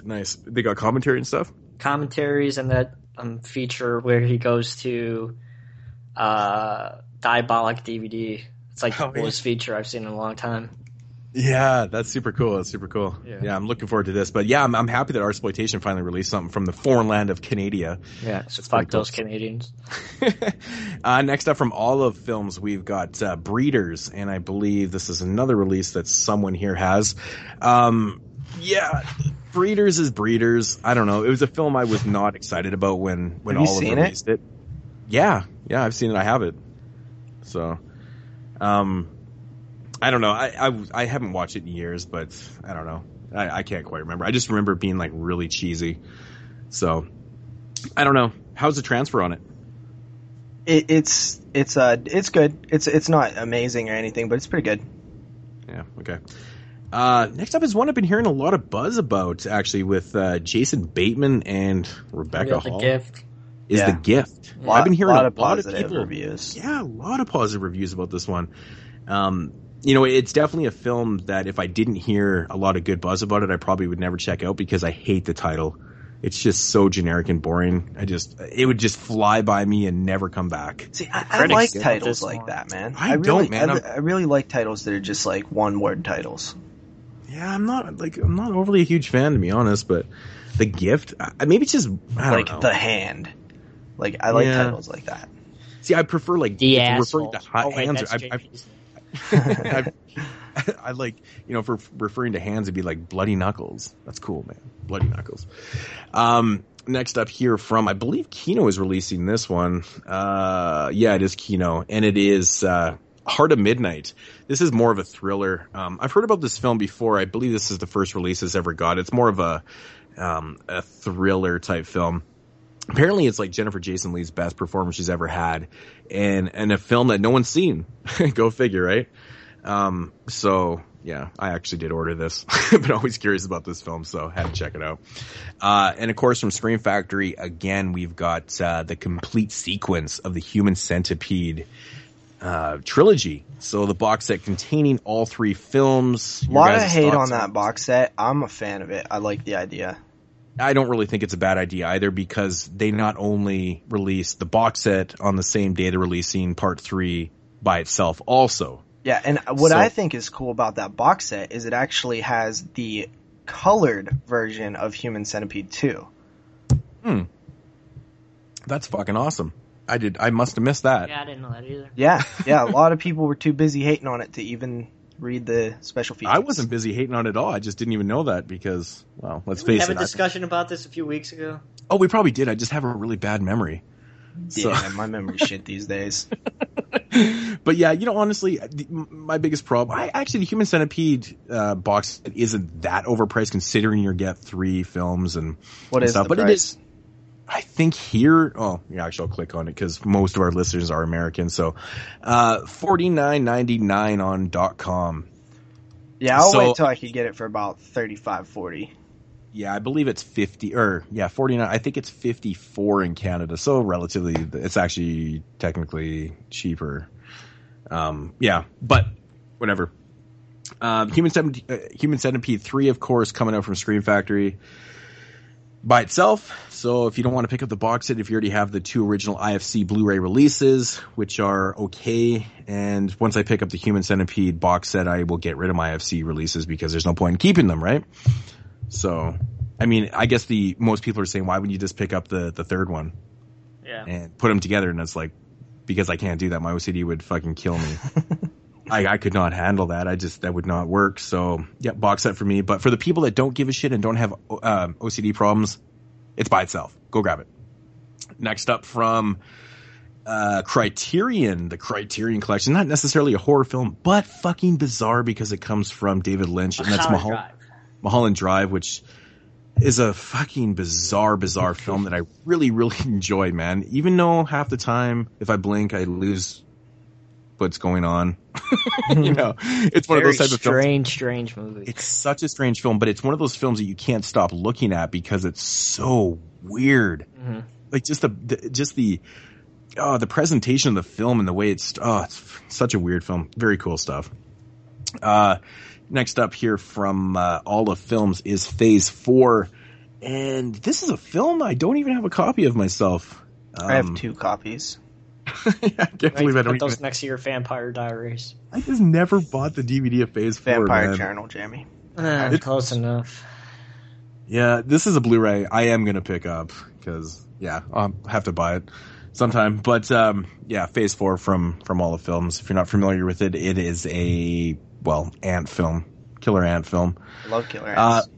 Also from Kino, we've got Stephen King's Sometimes They Come Back. That's Olive, bro. That's Olive, bro. Did I say Kino? Yeah. Yeah. Oh, fuck. I don't know what I'm doing with my life anymore. Yeah, from Olive, sometimes they come back. Of course, I know that. Not really my favorite Stephen King adaptation. I won't lie. I really like it. To me, it always felt like a TV movie, but it also is very depressing. It's a very depressing movie, but I've always been a fan. That is true. I don't know, man. I just when they first announced it, I wasn't overly stoked about it because I have the DVD and I was like, I don't need to upgrade this, man. Well, that's probably the one you're gonna get from Olive. Well, that's just my luck, right? Next up here from Warner is another one of these collections. They put out the Hammer Horror Volume 1 just recently this month too, which is a really, really good box set. And I believe this one's the exact same, and it's called the Special Effects Collection, featuring Mighty Joe Young, Son of Kong, Them, and the Beast from 20,000 Fathoms. God, Them is so cheesy. Yeah. I love Them. Them is a great fun time. Them is a fun film, yeah. This one right here, I've got to grab, man. So I grabbed the Hammer Horror one, and the quality of it is so good. Like, the box is just like a brick too, and the digibook is all nice and really good stuff. So, but yeah, if you want to, and I believe all these are getting solo Blu-ray releases too. So you can grab them like that. Next up from our favorite company in the world, Twilight Times. They are releasing John Carpenter's Vampires. They just seem to love releasing films that I would love to have an upgrade of, but I won't buy. Unless, of course, it's The Blob, because I caved on that one. Fucking hypocrite. Fucking hypocrite. I admit it. I am a hypocrite. I totally admit it. So you can't rip on me. I'm an asshole. But yeah, John Carpenter's... that title's JP's title. Vampires, man. Fuck. Ugh.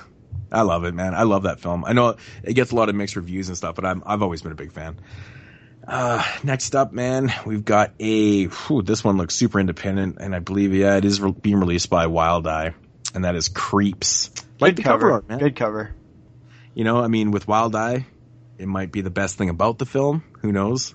But, it's Wild Eye. Next up here from Bill Sabub, our favorite indie director. He's releasing a film called Nightmare on Elmo Street, featuring Erin Brown, who I actually met at Wasteland earlier this year. And she was awesome.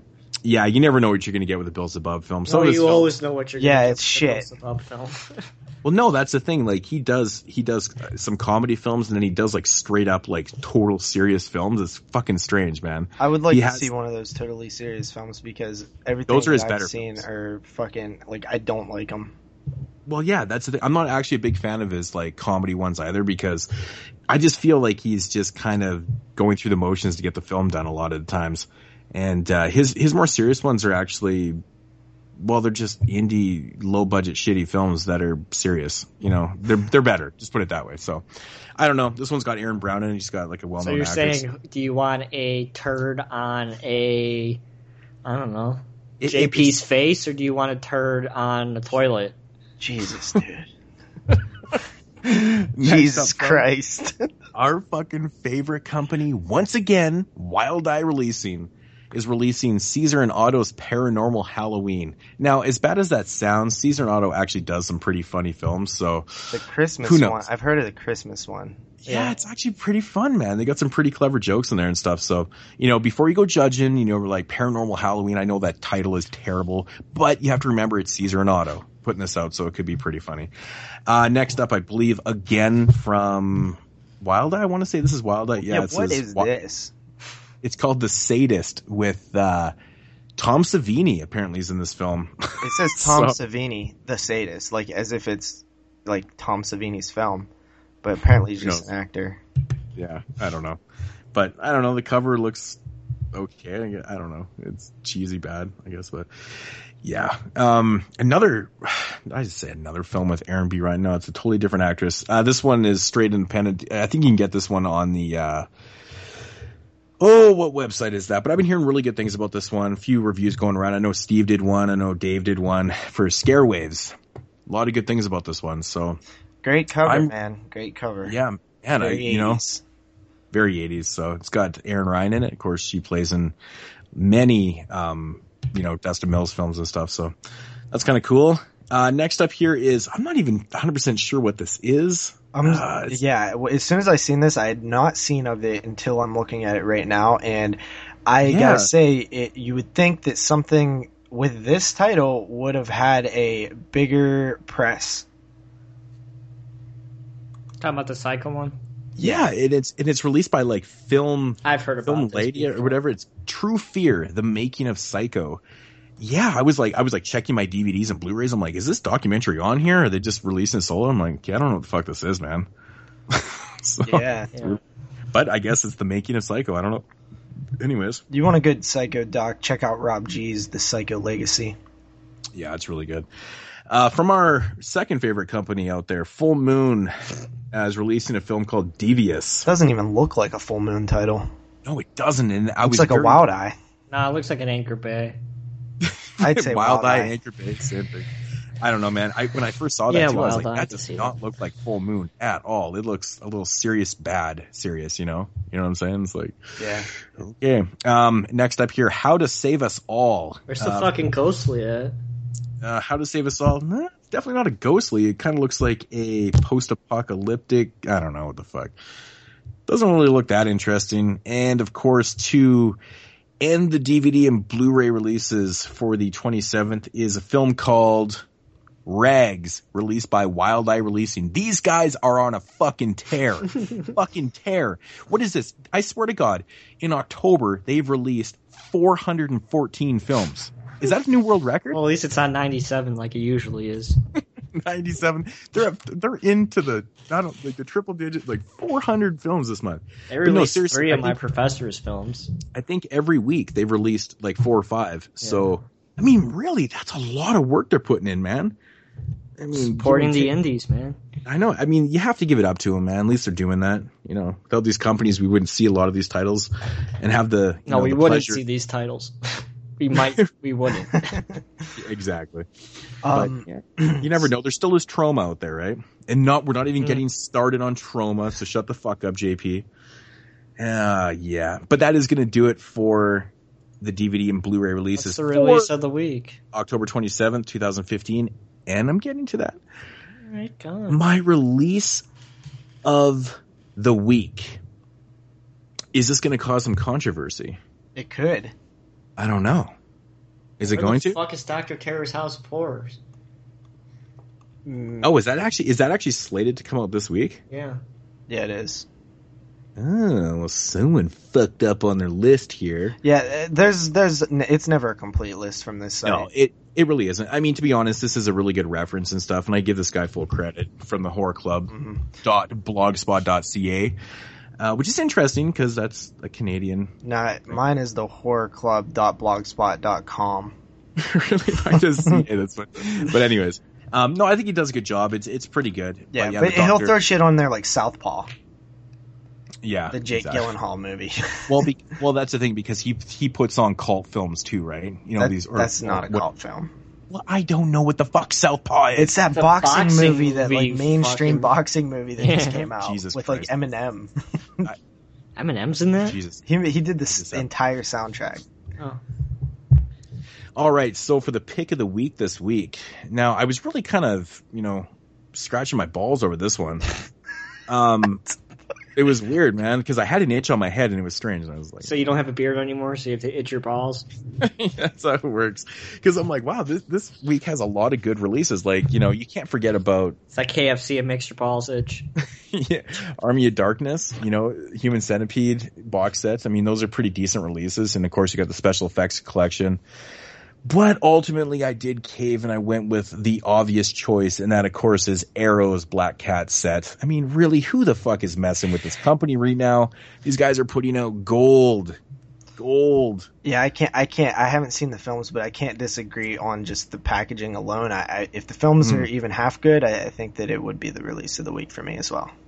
Yeah, I mean, I originally I was going to go with the special effects collection because I have the Hammer collection and I know this one's identical to it and I'm like, it's really quality too.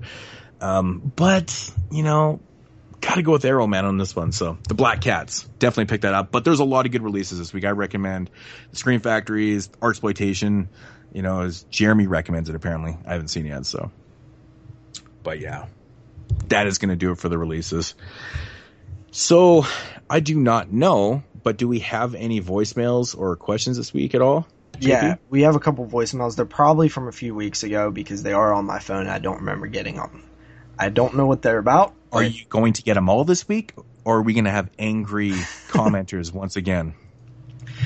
Fuck those people. I never know. Look at Jeremy. Fuck our listeners. Don't alienate our listeners, man. We only have 4 of them. Fuck. Sorry. Fuck Derek. Fuck Brandon. Fuck Zach. And fuck Dylan. There. And fuck JP. That's not bad that you named off 4 people that quick. That's impressive. Yeah. That is impressive. But I was, honestly, speaking of listeners, I had Martin VP actually fuck Martin VP too.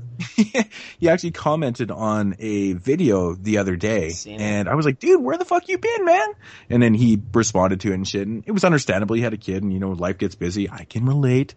But yeah, it was very interesting to see someone that was such a huge supporter of the first season, and just always down, just get busy in life and stuff. But it was cool to see him come back. So yeah, I felt good at that point. I was like, that's cool. At that time, he was probably our number 1 supporter in terms of just like regular comments, regular listens, regular feedback.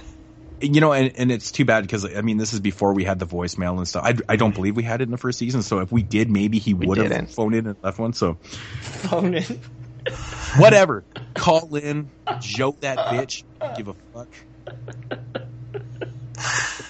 Phone call that shit, man. Every time you say it, it just fucking kills me. It's so goddamn Canadian lingo. What kills me is how much it kills Jeremy. It even kills me more. It's so funny every time he says because not only does he say phone and he knows you're gonna laugh at it, but then he tries to fix it and he says phone call, which we don't say either. No. We don't even say that either. I was trying to explain this one time. I use the word phone and I use the word call all the time, but in different scenarios, and it's weird. I'll say call. I need to call that bitch or whatever. I don't know why I'd be saying call that bitch because I'm fucking married. Because you're talking to Jeremy, that's why. Oh, yeah, exactly. But it's funny because I was trying to think about it. I'm like, I do use phone and I use call. And I'm like, I don't fucking know, man. I'm glad that I amuse you guys, though. That's good. Yep. And you amuse our listeners. And speaking of our listeners, here is Brandon. Ooh. Hey, guys. It's Brandon calling in. It's been a while. Just want to call in, say hi. Talk a little bit about 2015. It's been a phenomenal year, I think, for the genre so far. I actually think it's been stronger than last year, and I think it's mainly because of the diversity. I think you've seen a resurgence in the slasher genre and the horror comedy genre. And I know horror comedy gets a lot already talked about this.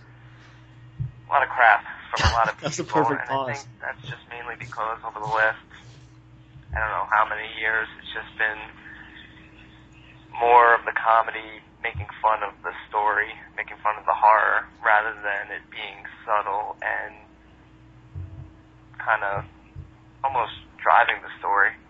And I think the horror comedies this year have been really top-notch. Love to hear your thoughts. I think this year is also going to be pretty crazy when it comes down to the end of the year top 10 show. No standout frontrunners for me, but as someone who's seen close to 100 films already this year, I could probably have about bragger 40 to 50 films that could potentially be in my top, I'm going to do, I guess, the top 30 this year. So, yeah, just thought I'd call in, get your thoughts on horror comedies. I also hear a lot of people say that horror comedies only work if they're done right. I want to know what that means. For me, that means the subtlety of the humor, kind of not, overdoing it and kind of taking away from the scary part of the story. But just wondering what your guys' thoughts are on that. All right, take care. Later. On that note, suburban gothic. That's how you do it right. It's comedic timing and a good script. And I agree, man. If it's over the, I think sometimes things work if they're over the top based on what the film is, offering. in Suburban Gothic, you know, the storyline is a little bit silly, of course, but it's not like ridiculously silly. But what makes it work is the script is smart too. It's smart and it's funny and it casted well.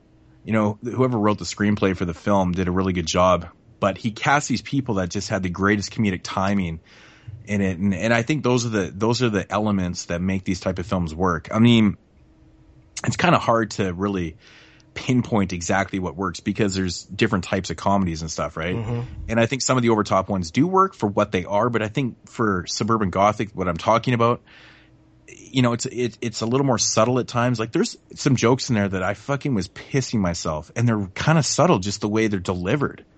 And it's like I personally think those are the best type of comedies. Suburban Gothic, I think, is the standout one that I've seen this year. The worst being Gravy, and I know Brandon, who just phoned in, really enjoyed that one. I think that movie did not work. I think it's complete shit. I won't lie. I think it's one of the worst. It's just really, really bad. But I think, you know, oddly enough, of course, the editor has comedic elements to it too, of course, because, you know, they're almost in a way spoofing, you know, giallo films and, you know, Italian films in general. But again, the script is fucking smart, man. It's really, really smart, and it makes sense. And I think that's what really works. So, you know, the editor and Suburban Gothic are, you know, on the same type of level. They're different. They're completely different type of films, but those are the elements that worked for me. So. For me personally, it's about how well you tell the joke. It isn't just because you do a joke or just because you do something offensive. Like take a Beelzebub film, for example. Like he is like offensive like South Park, but not intelligently clever like South Park. Yeah. And to me, a horror comedy is about subtlety most of the time. Now there are like the over the top ones that I enjoy too sometimes. But my personal favorite is like the Return of the Living Dead, Chainsaw 2 type horror comedies where it's this dark humor. I enjoy that because to me it doesn't. Texas Chainsaw Massacre. Exactly. There it is. Texas Chainsaw 2. Yeah. It doesn't deviate from the story to be funny. The funniness is part of the story. It's just happening like smoothly. And when you have these films that are just dumb joke after dumb joke, just because they think of something offensive or they think of something that is so outrageous, like to me that shit, it's silly. It doesn't work. It's amateurish. Anybody could come up with that shit. The reason you don't go to a comedian to see a stand-up comic just because they wrote down the most retarded shit that they could think of. Like the jokes are clever. They're crafted, and they have to be in movies too for it to work for me. Do you find that casting? I don't care. Do you think that casting really helps though? Like, you know, just well, you mentioned the comedic timing. That's a huge thing in a film like the film that we watched last year. The title of it's escaping me. Moods, the New Zealand one. It made both of our top 10s. Housebound. Yes. That one, the timing was great. Like it was almost all timing. Like comedic timing is what made that film. Mm-hmm. Mm-hmm. Yeah. I mean, like with Suburban Gothic for me was, you know, I've never seen the show Criminal Minds before, but the guy that stars in it, Matthew Gray, Gubler, I believe is what his name is. Apparently plays kind of a weirdo on the show too, but you know, he kind of plays a very similar kind of, not like a rejected, you know, character in society or anything, but he's just odd. He's just an oddball. But I think the casting was perfect for the part, you know, like it just seems like that type of person was just perfect to play it, you know. But, you know, it comes down to the script, but honestly, the way lines are delivered by this guy in the film are so brilliant. It's perfect. And I think that, you know, obviously everybody has different tastes in comedy though too. And I think that's really what it kind of comes down to. You know, if you like slapstick, ridiculous, over the top comedy, you know, if you like Chris Farley or you like someone like, you know, something more subtle, you know, I'm just throwing things out. You know, I understand why some people don't like Chris Farley films. I mean, they don't like that type of comedy or whatever. Yeah, but I like those films as comedies. Exactly. Right? But I'm just saying, I'm just taking, that kind of slapstick, but you put it into horror. Maybe it doesn't really make a lot of sense, but, personally, I think it does come down to the type of comedy that people do like, That's true. I guess it's all personal preference though too, but me personally, I do like the things like Suburban Gothic and stuff like that, like in The Editor. I mean, The Editor is a little more silly at times, not silly, but it's just, you have to see it though. But Suburban Gothic is just one of those perfect comedies that is just based on great casting, script, and timing of comedic elements that just are awesome. So, I don't know, man. Jeremy, I would like to hear your views on this because I believe that that Brandon's actually referring to something that you quoted. I believe that you wrote it down in the Facebook page one day. Horror comedies are something that, or I think it was you. I don't know. They're funny if they're done right. Or was that JP? I'm not sure who wrote that. JP's more into this whole horror comedy than But I remember someone actually wrote that on a comment. Mm-hmm. So I just want to laugh. Yeah. I mean, I understand it, but everybody does have different taste in what they find funny. I mean, personally, what is your ideal? I really demand. I made a joke earlier tonight when we were in the group page, and something about Zach saying that JP has Italian in him, and I said, well, only when Zach's standing behind him. Yeah, that's funny. That's a clever joke. See, it's funny, but I like sick jokes like that. It's but some people don't. And I don't mind to see that on film either. I find it kind of funny and oddly relaxing when when people are just disgusting. I'm just like, yeah, I feel at home. First of all, to me, also going to that, some people don't like those type of jokes or whatever. To me, comedy has no boundaries. But that doesn't mean that you can just do the most insane thing and it be funny. And I don't do whatever, as long as it's in the realms of the law, as long as you're not breaking the law. Funny, you can do whatever you want, and I don't think there should be any limit on both creativity and comedy in general. But exactly. Jeremy, what is your ideal horror comedy? Bloody Knuckles is really fucking funny. It has really good aspects of horror, and it has good gore and good effects and everything like that, but this has some moments in it that's just really clever and really funny, in my opinion. I don't know how to really talk about it. Like I said, whatever just really makes me laugh. I really don't care what kind of style it's in. Just if it makes me laugh, that's all that matters to me. Mm-hmm. Is it one, I know the film was made in Canada. Is it one of those, conscious Canadian comedies where they poke fun of Canada? Well, not even that. It made me laugh. The main villain in the film is Asians, and you always talked to me when you were here about the Asians in Vancouver and how they're crazy. So just it just makes me laugh. I think there's jokes in there that you'll get more than I'll get simply because of the Canadian thing. But yeah. Well, the thing, it also depends where it's filmed, though, too. Canada's just like the U.S. It's in the East Coast, I can't even understand those people talk. I don't fucking understand. They use words, they have accents that I don't get. Everything in the East is so different than the West. It's like a different country.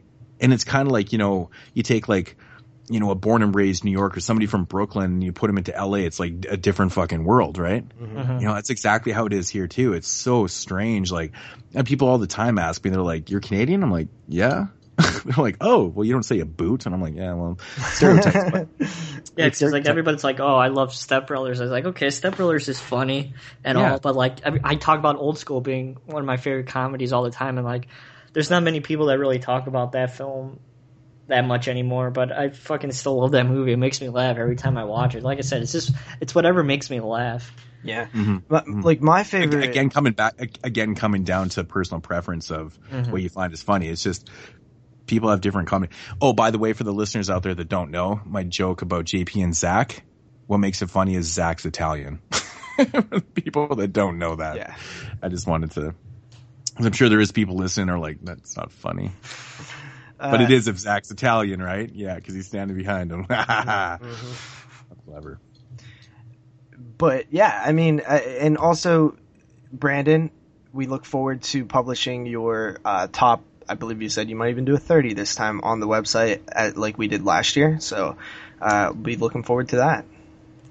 Yes, Brandon, thank you once again for the call. And I actually do want you to maybe make a quick video or maybe even phone in and just explain why you find gravy to be so good. I'm actually really, really curious, man. I'm not trying to put you out there or whatever. I'm actually curious. It's so funny. He does it subconsciously. It's fucking funny. You know, there you go. There you go. So yeah, just phone in again. So call the show as soon as you can, or just, you know, maybe on the group page or whatever, but just tell me.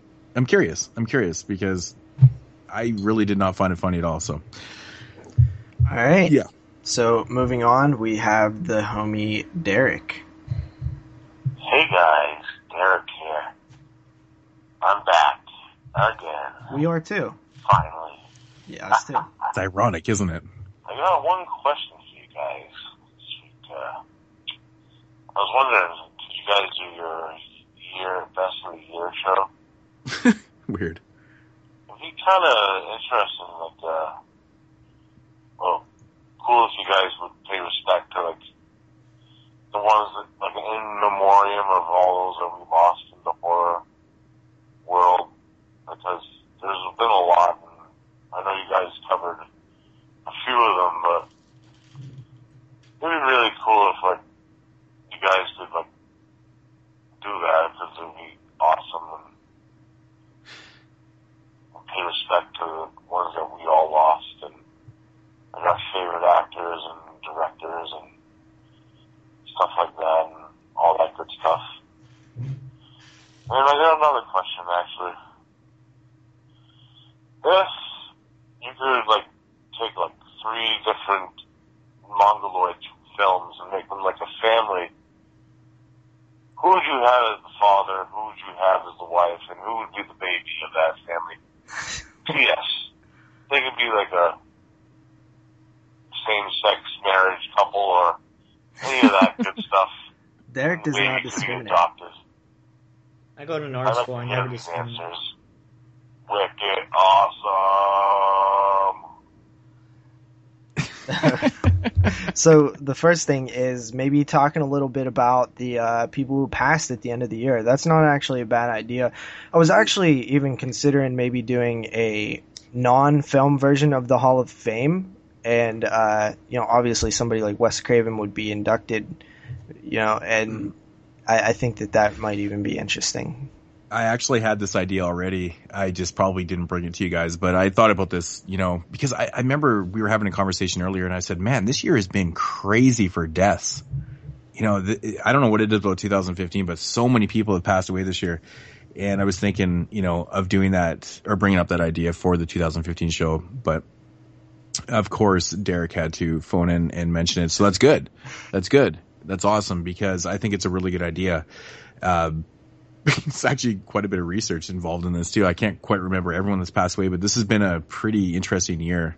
And I think it'd make a really interesting subject or, you know, segment too. So yeah, you know what, Derek, pay our respects. Why don't you do us a favor and keep track of the people that are going to die in the rest of the few months that are gonna die, and make a list and have that ready for like us. Medical reports and everything. He's like, well, you know, fucking, you know, Carpenter's not looking too good. Oh, I take that back. Actually, shit, I shouldn't say that. Yeah. Hey, man. Breaking news: John Carpenter dies because Mood says so. I think we honestly cursed the Wes Craven thing, man. Yeah, I don't know. I'll take the blame for that one. But if you kill Johnny Carpenter in the same year, I'm gonna be pissed. But Derek, yeah, maybe like one of the, even if not Derek, somebody can have a list for us like closer to the end of the year. That would be pretty awesome because, you know, I mean, the amount of research and just crazy stuff that we do during that time is just insane anyway. And I personally don't feel like adding another task if somebody else would do it for me. So, yeah, awesome. So as for the other question, Mongoloids. Well, let's come up with one family here. One, like, family together. Jeremy, you pick the mother. Moods, you pick the father, and I'll pick the baby. Okay. Well, I think there's only one mother that we have to go with here. Who is it? The mother from People Under the Stairs. Is that a Mongoloid? It has to be a mongoloid? Okay, let me rethink now. Mood, you go first. For a father, man. I don't know, man. I don't know. I'd probably go with... I know it's such a cop-out, but I want to say Victor Crowley. Baby Jason. Baby Jason, that's a good one. Baby Jason. Nice. Okay, that works, though. Victor Crowley is the father of Baby Jason. Mm-hmm. Who's the mom? Come on, Jeremy. Who gave birth to this mongoloid? I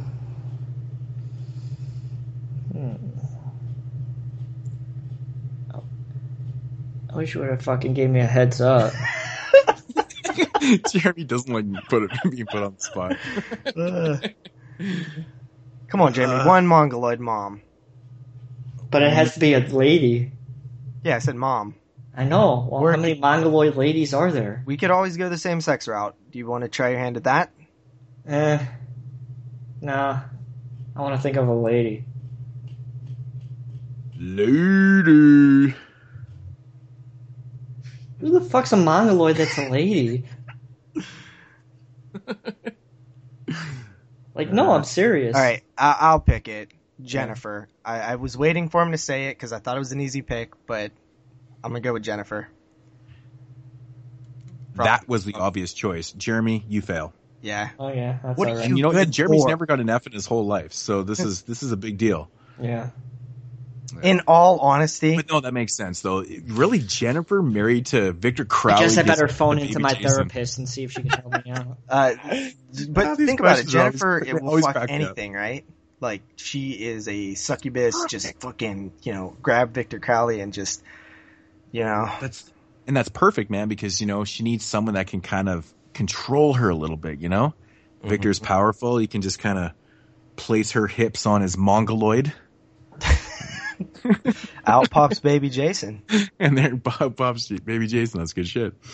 Good stuff. Wow. Well, I think we fucking murdered that question. We did, man. I'm really hot and bothered. No, I did. Well, I meant murdered in a good way, but yes, murdered in a bad way. Alright, that's alright. Guess I'm tired from fucking you, like Mood said. No, Mood said me fucking you. Oh, no. No, I don't think so. Alright, let's move on to... You are the asshole, so you're going to take it.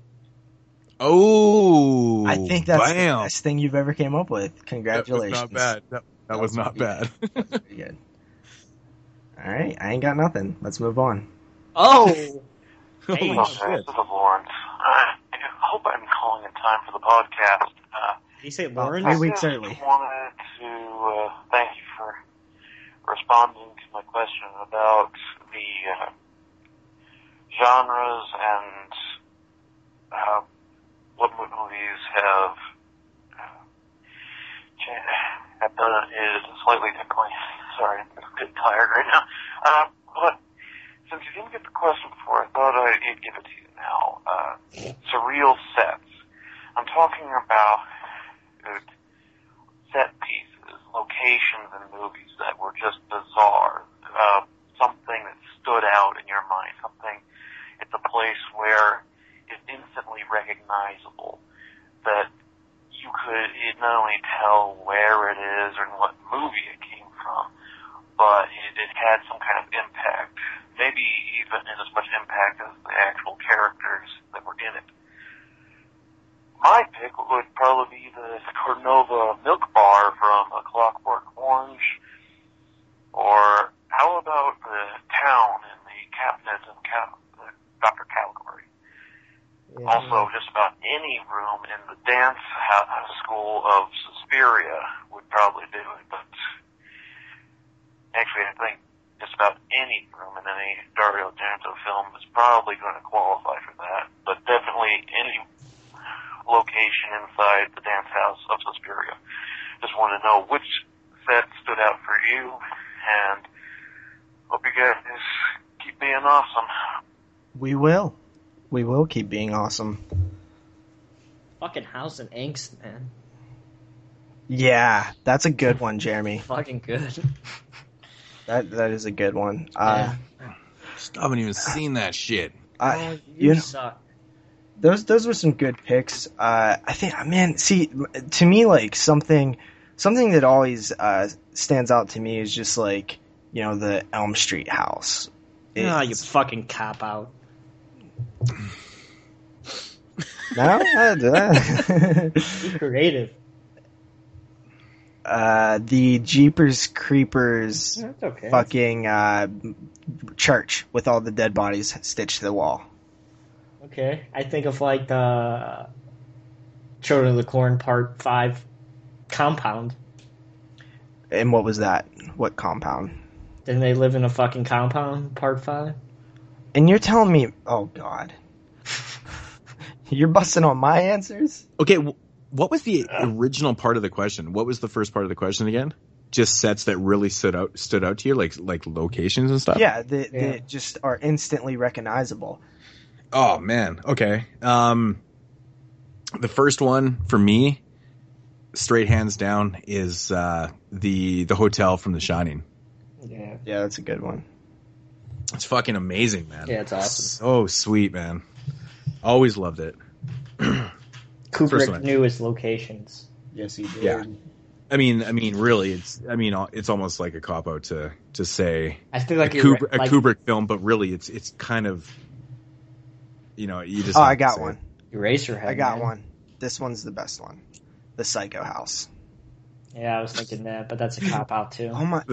What is a cop out? The question is, what is something that is completely recognizable, even more so than some of the characters? Like, the fucking Psycho House is amazing. Okay, like this might be a little bit of a cop out too. But what about the cemetery in Night of the Living Dead?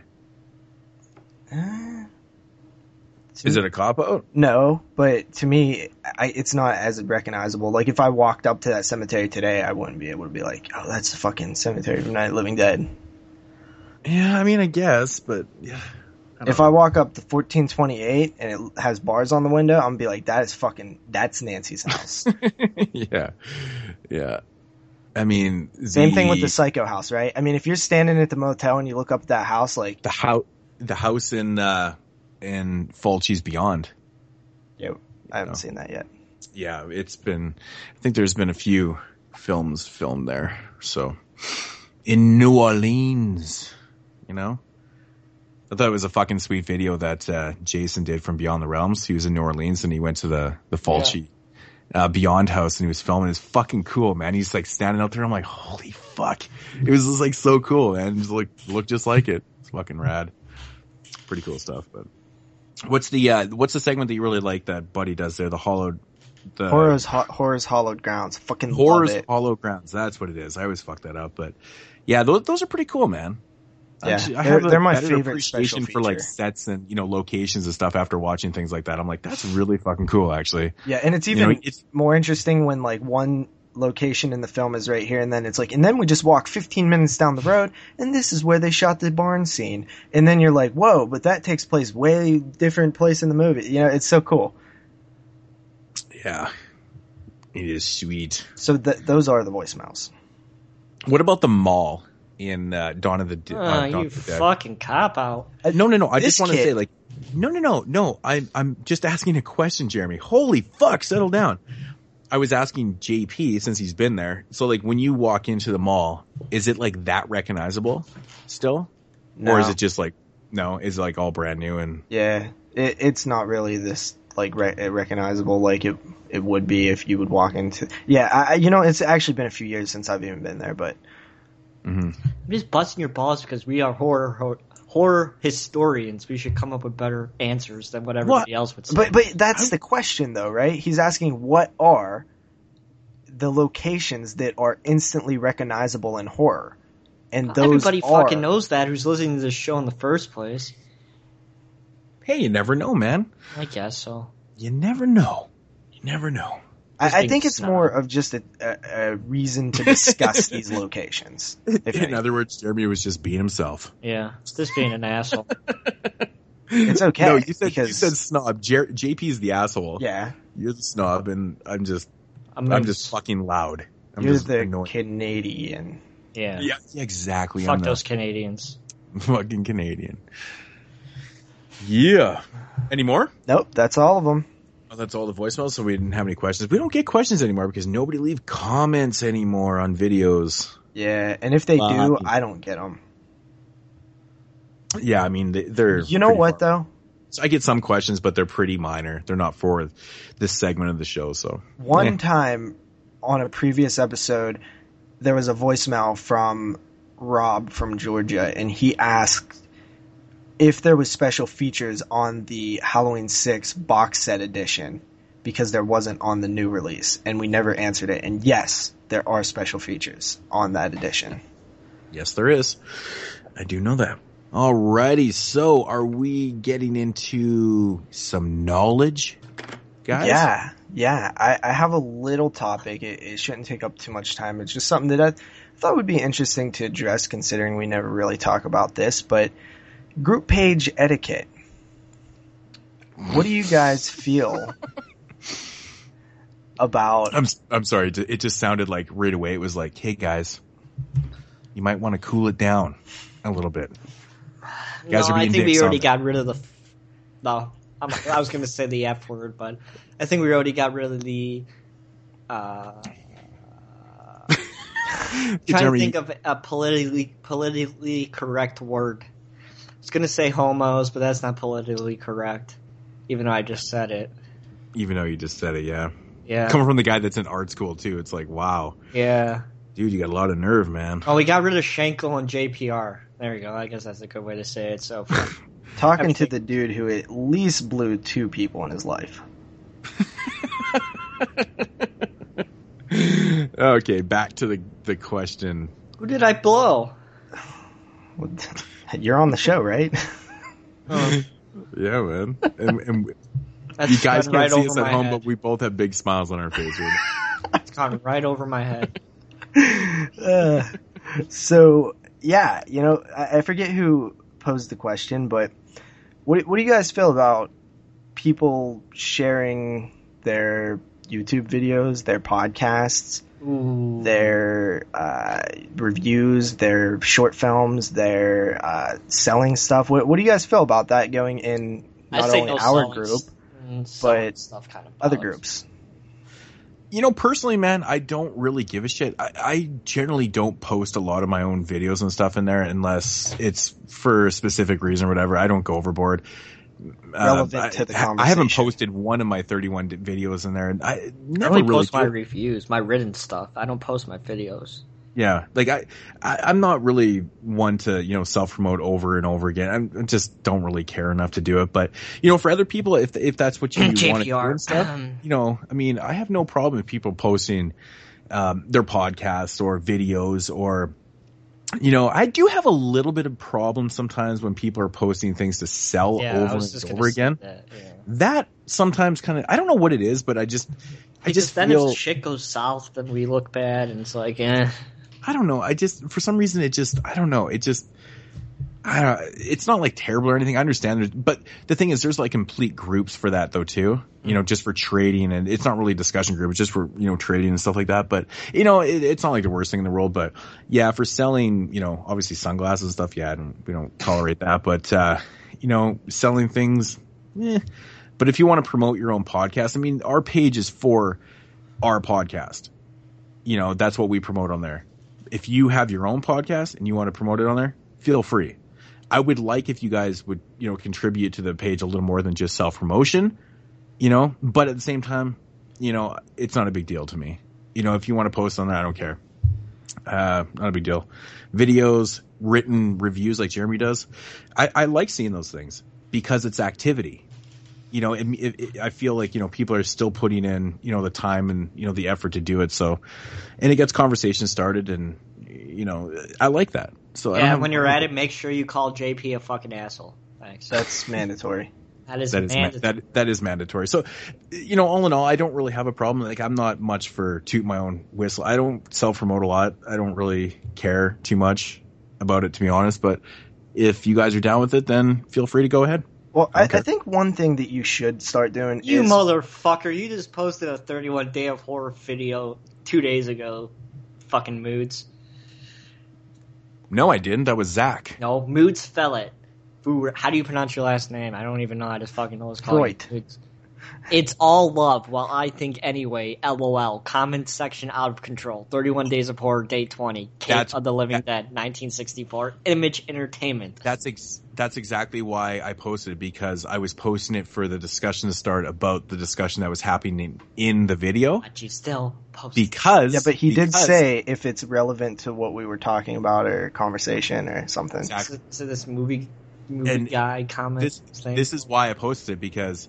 I mean, this is very, very random. I mean, this is like day 21 or 22 or something. But the point is because the conversation happening on my video. I love JP. Stop talking smack, son. Movie guy ID 7 foot tall. He will literally fuck you. It's like the worst fucking. Okay, crap. so this was the whole point of it. So I started posting because Zach and JP were having this conversation. Zach and JP were having this conversation with somebody that had left a comment. And neither of them realized that he was part of our Facebook group, but I did. That's funny. Right? So I posted the video without saying anything. I never responded to anything. I just posted it for the point of continuing the conversation here. That's the only reason why that video got posted. So. Yeah, but Moods, I think you should not be so iffy on self-promotion, or even more importantly, the screeners that we get. Like, we're trying to do a service to get as many people to see them as possible. In turn for them sending us the copies, we are, reviewing their film and getting it out into the world. So I think you should post those ones. Now, I mean, that's still up to you and stuff, but I honestly think you should post them in the group. Mm-hmm. I mean, I guess I never really think about it because I do the videos and then I just kind of forget about it. I don't know. I guess I was just kind of overlooking it a little bit too, though. And also thinking maybe, you'll grab those videos down the road and put them on the website and stuff, and that's which good enough I do too, as well. And so, yeah, that is true. It is what it is. So I mean, it is what it is, and the videos. I honestly like when posts create like a conversation and stuff. When someone asks a question, and like the whole group gets involved. Like if I post a review, and reviews aren't for everybody. I mean. I'll be honest, I don't really watch a lot of reviews on YouTube unless I've seen the video or seen the movie before. I think you're like that too, though, right? Yep. And yeah, so, I mean, I can see some of the movies that I'm posting. If the people aren't interested because they've never seen it, they don't want to watch it, I respect that. Because I do review a lot of films that I can see that people haven't seen them before. I mean, it makes perfect sense. So, I mean, at this point, I'm reviewing films I've never seen before, so it is what it is.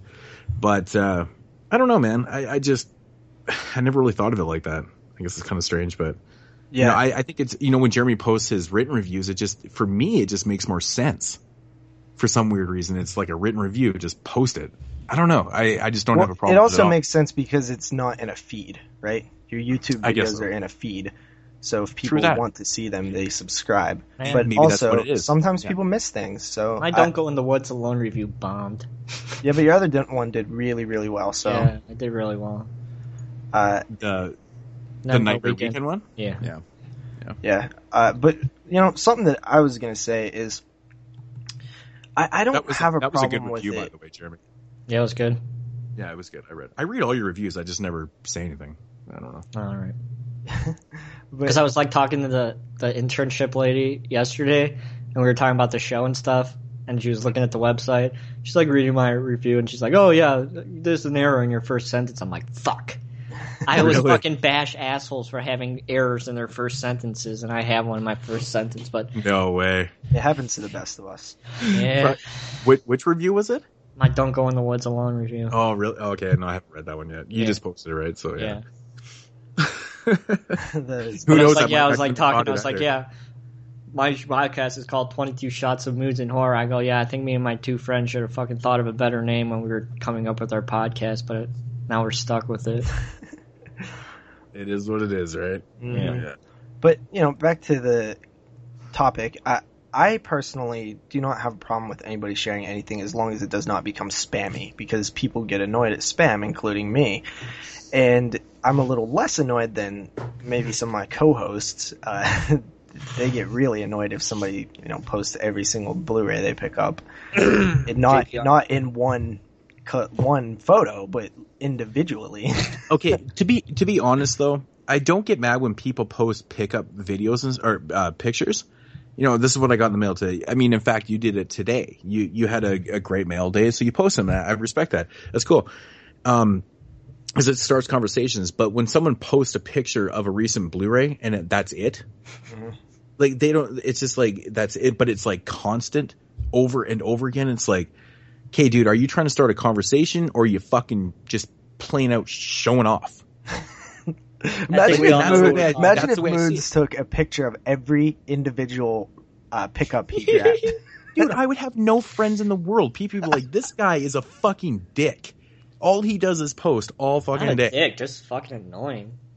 Exactly. It's like, I mean, and that's the point, right? I mean, you posting that, and like, it's like it's a bunch of films, and people are going to comment on it. If you do the same thing over and over and over and over again, it's redundant. It's lame. It's boring.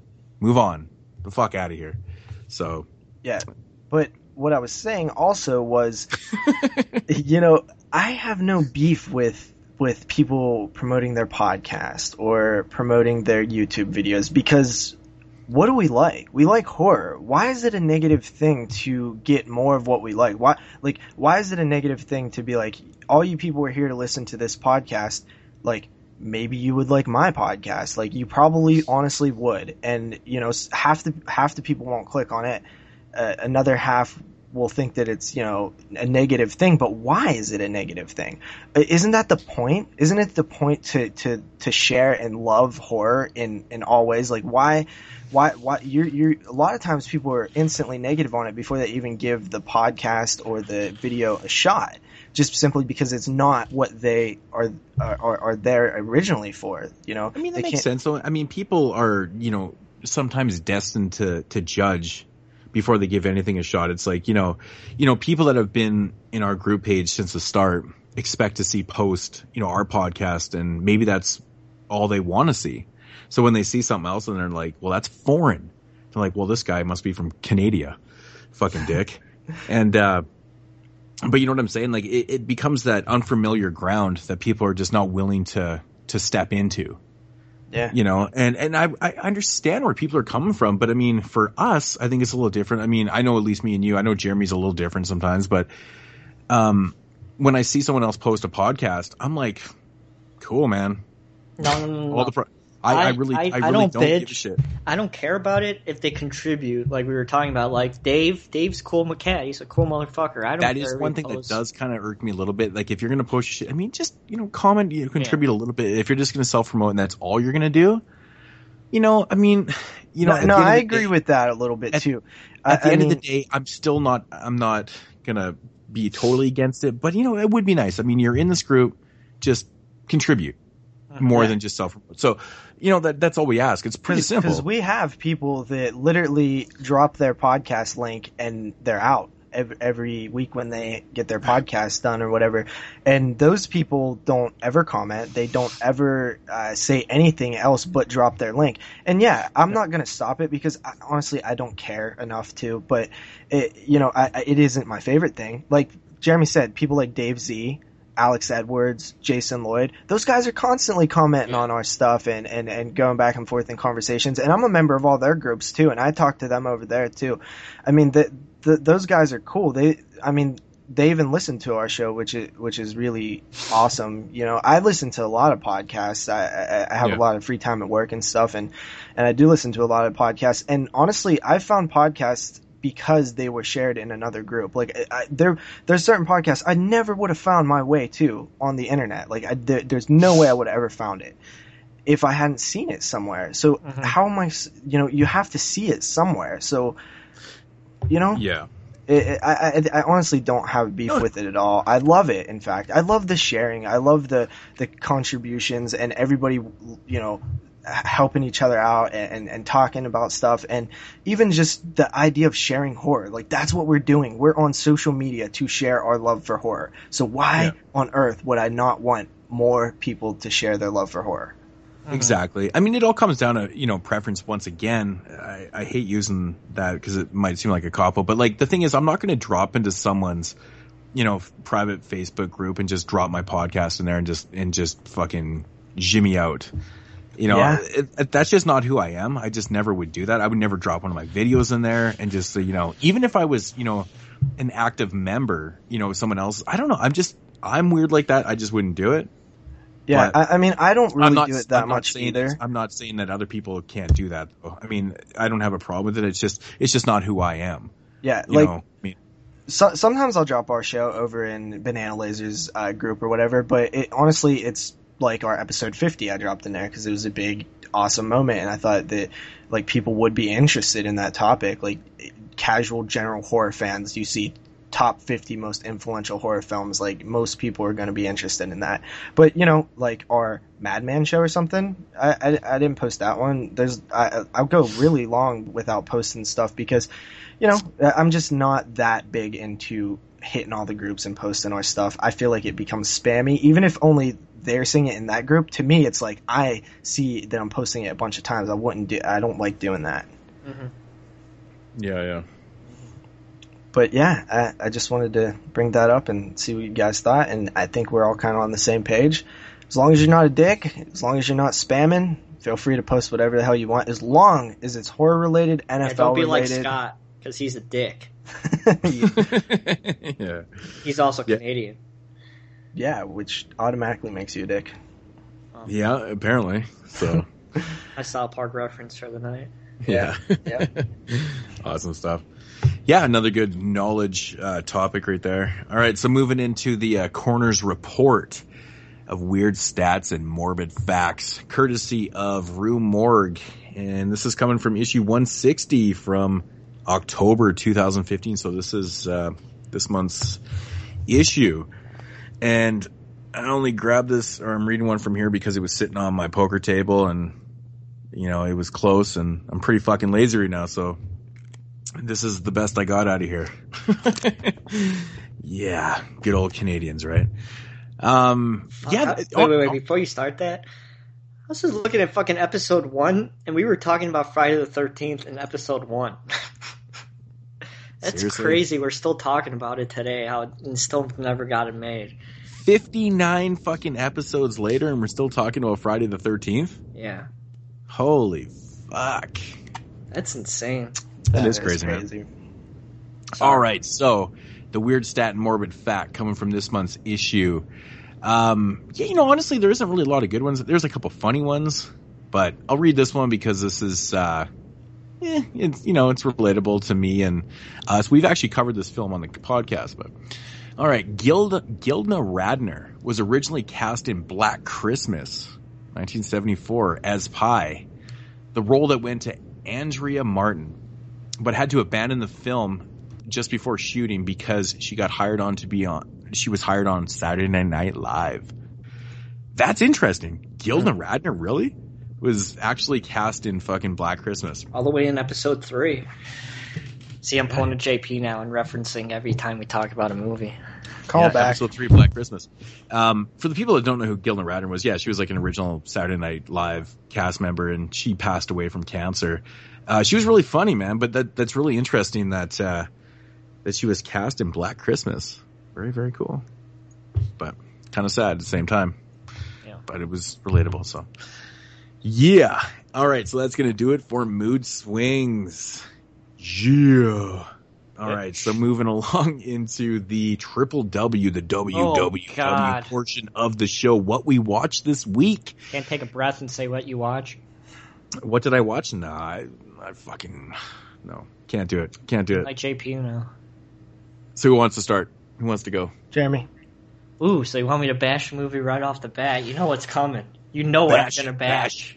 Bash away, my friend. I'm going to be talking about an absolutely terrible, terrible, terrible film from the year 2015 that is a sequel to actually a film that I really, really like, and it actually made my top. It was actually my number 3 pick of the year 2 years ago in 2013. Yeah. And that is a film called All Hallows Eve 2. Oh boy. I didn't even know this film was coming out, to be completely honest, until I think Brandon posted in the Facebook page that he watched it, and he gave it like a 6 out of 10. I was like, what the fuck is this guy talking about when I was watching it? And then Dave C. said he gave it a 6 out of 10 also. And once again, I was thinking, what the fuck is this guy talking about? So, All Hallows Eve. I can't believe how much we've name dropped on this show tonight. So, it fucking makes you laugh. All Hallows Eve 2. Now this time, what was good about All Hallows Eve, the first one, we had 3 stories. They were all, 25 minutes each. They were good. They were original. The second story in the first film is But we have that really awesome last story with Art the Clown, and it's fucking awesome. This time they think it's a good idea to fit in fucking 9 shorts in 93 minutes. New trend. What the fuck are these people doing? Why? Why can't you just follow a fucking good idea with having just 3 stories? Why the fuck do you have to have 9 stories all directed by different people? It fucking boggles my mind, because half the time you're going to have inconsistencies and crap. And most of the shorts in this film are crap. The wraparound is crap. The first segment, which we have this interesting, I think the first segment is definitely one of the most interesting segments of the film. We have this babysitter and this little boy. They're covering this pumpkin, and they eat the seeds in the pumpkin, and the pumpkin kills them basically from the inside out with the seeds, and some really interesting effects and things like that. The story's interesting. The second story, crap. Third story, crap. Fourth story, crap. Fifth story is like this girl in an elevator and there's a twist. It's actually pretty good. That's probably the highlight of the film. 6 shorts, crap. 7 shorts, crap. The 8 shorts, crap. The 9 short, it's interesting. It was a YouTube video, like the first film with Art the Clown started out as a YouTube video. It's interesting, but it's not really that original now that film's like Unfriended and The Den has come out, so it's not really original and it's not good. And the wraparound segment, it's crap. Absolute crap. It's this girl finds a VHS tape on her front door steps during Halloween, and she puts it in, and all these shorts start to play. And the funny thing is, they're supposed to be on VHS, but they're fucking look like HD on the TV, and I'm going, what the fuck is this? Isn't this supposed to be a VHS tape? Why the hell is this looking like HD? What, did they fucking, like, insert a digital copy inside the VHS or something? I mean... It's just like, oh, that just totally fucking made me laugh. You know what? You just set the world record for using the word crap.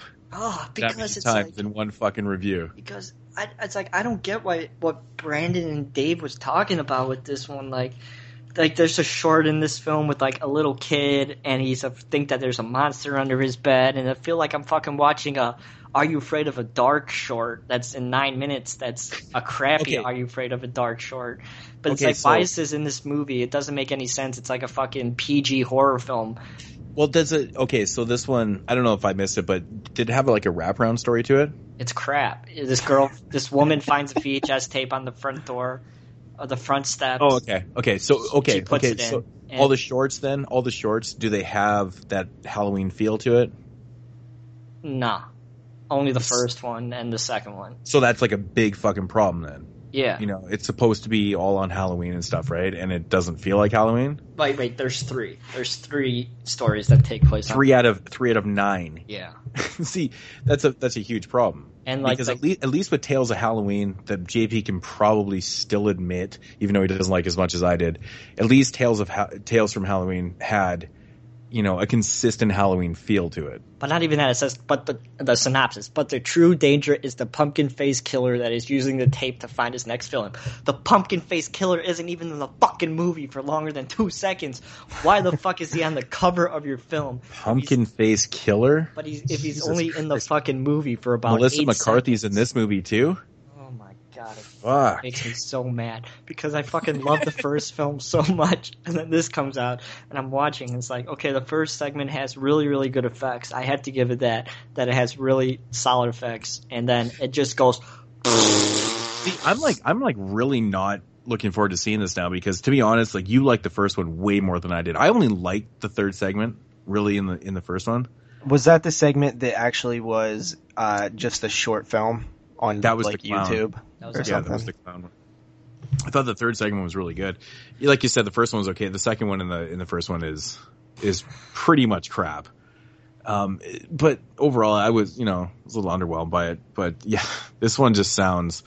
Image was like, we did good with the first film. That's just fucking. It just sounds like the biggest problem is it doesn't have that whole Halloween feel to it. That's crazy. Not even that, and fucking 7 out of the 9 shorts are bad. That's fucked up. It's like, just take the idea having 3 shorts, and if one's bad, then okay, a quarter of your film or a third of your film's gonna suck. But at least you're not cramming fucking 9 stories into a 90-minute film. You know what? We're seeing that more and more, Jeremy, and I'm not a fan. I'm not a fan of the long format anthology, the one where you have multiple, like a million directors with a million different shorts. Like, I don't like it. I didn't like it in Tales of Halloween. I don't like it in ABCs of Death. I like the concept of ABCs of Death, but I feel like that. Like, okay, here I'll start. You know what it is though? It's because these type of anthology films that have so many shorts, even if they are semi good to good, they're still forgettable because there's so fucking many. Or like, ABCs of Death. Like, who can fucking remember what the hell Q was in ABCs of Death 2? I can't.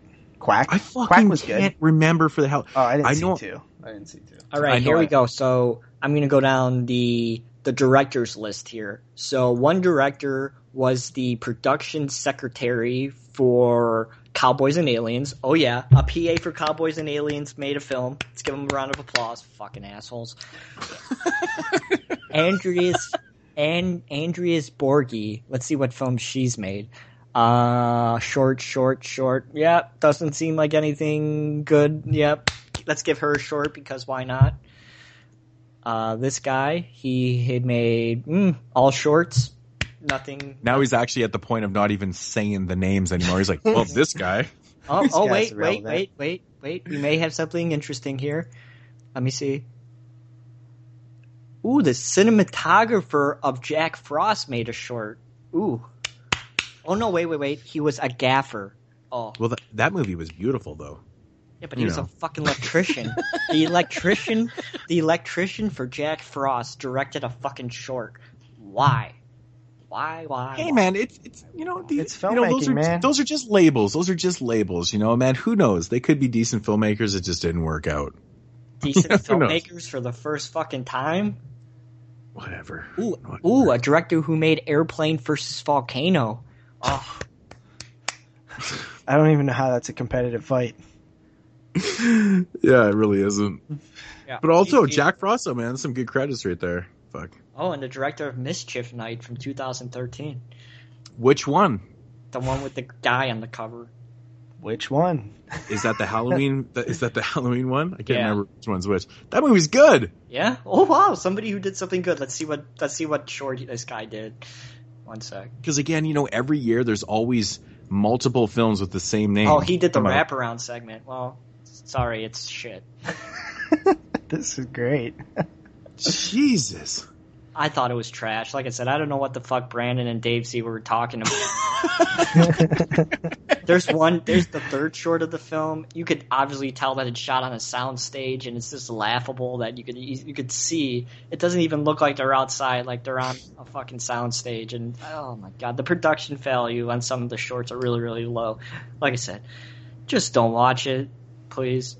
I'm gonna give it a 3 out of 10. 3 out of 10. God damn. I love bashing films that are bad. Like, this one's just bad. Don't watch. You should just start making your videos like an hour long and put rant in the title and name yourself like Donatello. Nah, I don't want to be like I'll just leave it to the nostalgia critic. He does a good job. And that's good with me. I'll leave that job to somebody else. But yeah, don't watch All Hallows Eve 2. And don't watch Contracted 2, which Contracted 2, I'm not going to rip a new asshole like this film because it was okay, but yeah, this one sucks. Huh. All right. Interesting. So, I guess I'm next. Well, that's disappointing. Yeah, I hope my people I was looking forward to that internship shit, man. Don't listen to this episode. Well, I mean, you were polite. You kept saying the word crap. Uh-huh. At least that wouldn't get censored if this was actually on fucking I mean, everything I say is fuck because I have no vocabulary. So no, it's not even that. It's like, why the hell are they hiring all these people who are like the gaffers on Jack Frost? What the fuck does he know about filmmaking? Well, because it's quite obvious why. Because this movie had a budget of $17. So they had to disperse it somehow. Like I said, I'm happy Image didn't send me this one to review because I don't think I would be getting any more of their movies anytime soon. Do you get Image? That happened to me one time. I did before you Jewed me out and fucking stole the email. See, it's funny that he's a Jew and he can say that. Yeah. Shit. I know what it's like to, do a review for a company and have the PR guy come at you and go, "What the fuck, dude? That was rude." The movie's crap. Oh, yeah, I've been just dumping all my... honest. I'm sorry for being fucking honest, but you know what? If you don't like my honesty, go fuck yourself. Not Mr. Tony of the Dead. Ooh. Sorry. Jesus, man. The name dropping in this episode. Woo. But yeah, man, I was really surprised when this guy PR'd me and he's like, dude, you can't, that's just not cool. I was like, what do you mean? You told me to fucking review the film, so I did. People already hate me already, so whatever. Fuck, whatever, man. Fucking people are so... Yeah, but I just dump all my negative reviews on body bags because nobody sees them anyway. Yeah, man. Nobody watches body bags. It's kind of funny. Like, there's like 700 subscribers and we get like fucking... If we get 50 views on a video, it's I think I'm the least viewed person. I probably am. Because you're like, yep, I'm going to review this movie. I review movies with my crappy webcam at like 20 minutes before I need to go to sleep, and I never comment on them. Yeah. But, my turn. Breeders, 1986, courtesy of Olive Films. I watched this one just before the show, and I was curious to see if that's some good preparation right there. But Moods, I know that you have because you mentioned it earlier in the show. Yes, this one opens up with a woman walking down the New York street when an old guy sort of attacks her, turns into like just gore, like mutation, and they find her and take her to the hospital, and she was raped. And they found some like black sludge in her, no semen though, and they're wondering what the hell's going on. And then it cuts to another girl, and she's at a photo shoot. The photographer leaves. She decides to strip naked, turn on some music in the studio, and do some naked yoga or something. And then she gets attacked by the photographer who comes back and starts morphing into gore. And she's all naked and shit, and she's like, oh my god. And then we follow another girl who gets naked and gets attacked, and then another girl who gets naked and gets attacked. And it turns out that there's some like aliens that are breeding with humans, and that is your story. Now, I know that it sounds terrible. Yeah, and for the most part, it is like a bad movie. It is a bad movie. But Moods is absolutely right on the cheesiness. Like, the acting is borderline terrible in certain scenes. It's I actually felt bad towards the end of the film where you have all the girls in all the girls who were raped are in like a tub of goo, and they're like just waving their hands, and the scene's pacing is so awful that they're just doing it like so long, and I'm like, I stared at one of their faces and I felt so bad because I was like, oh man, she doesn't even know how bad this looks. But there's some decent gore in it. There's literally like boobs every 10 minutes at least, like bush, gore, slime. Well, that's always a plus. Rubber suit man monsters, like obvious rubber suit guys in rubber suits. But honestly, dude, I actually enjoyed this one. Ironic, isn't it? Rubber suits for a film about breeding.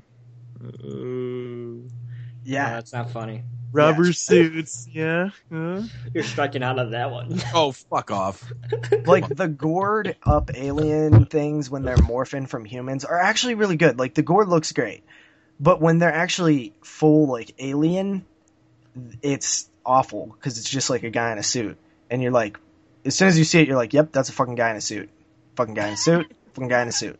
And it's like so obvious. Oh, it's just like a guy jerking off. Yeah, I thought of that actually. I thought a guy's jerking off when I was watching this. Kyle? Yeah. Oh, So, you know, but for like the cheesy entertainment value of boobs, slime, gore, cheesiness galore. I mean, honestly, like I had fun watching it. I really, really, truly did. And a lot of the boobs are not like plus boobs. They're just the kind of average boobs. But they're boobs nonetheless, so you can't complain too much. But since JP doesn't factor in entertainment value into his reviews, 1.5 out of 10. That is not true. That is not true. You did say that once. I never said I don't factor entertainment value. I said I don't heavily lean on entertainment value because it's more subjective than bad lighting. Exceptions. I'm marking this moment right now. Breeders review, episode 59. Yep. Contradictory statements right here. Yep, Yeah, there we go. Make sure you spell contradick, D-I-C-K. Yeah. Oh, I capitalized that part. Okay, good. Yeah, but no, Moods is correct. I don't factor entertainment value heavily in my reviews. But I do factor it in. I factor everything in. I just don't lean on it like they do because I don't think you should. And no, I mean, I don't necessarily. This is a good knowledge topic right here. Yeah. So we shouldn't get into it, but we'll do it next time. I don't. Okay, we'll save it. Save it. Write it down. But there are some positive things too. Like I like the atmosphere. Like it has that Chud Basket Case atmosphere. If you like things like Chud and Basket Case, you might like this. It's not as good as either of those, but it is along the lines. It's set in New York. There's this grimy ass bag lady down in like tunnels. There's like these tunnel type scenes where everything's dirty and stuff. I like that stuff. It's good. It has a grime atmosphere, which I like. And honestly, I didn't hate the music. And like I said, the gore is good. The gore is good. The suits are bad, but the gore is good, and there's a lot of boobs, and boobs can be entertaining, but they're also just awesome. So I'm gonna come in at a 6 on this one. It's a very I'm giving it a lot of points that I probably shouldn't, but I'm giving it a 6 out of 10. It's a passer. I liked it, dude. I did like it. I thought it had enough there for a watch. I really do. I think that people could enjoy this one. You just can't expect too much out of it. But what I really need to watch this one again, man. I think on rewatch you'll actually like it. I think you will, because it's paced in terms of like something happening. Like there's so many woman attack rapes. Like there's always something happening. It's like, Moods will like this. It has like rape in it and shit. I'm like, what the fuck does that mean? Yeah, but it's alien rape, so it's funny. Oh, it's going back to this whole conversation that we had. I think it was last show. Yeah, we had this like half an hour conversation. That was a good conversation. 6 out of 10. Yeah, I gotta check this out again, man. Because I'll just watch a DVD because I'm pretty sure I'm not getting the Blu-ray. So,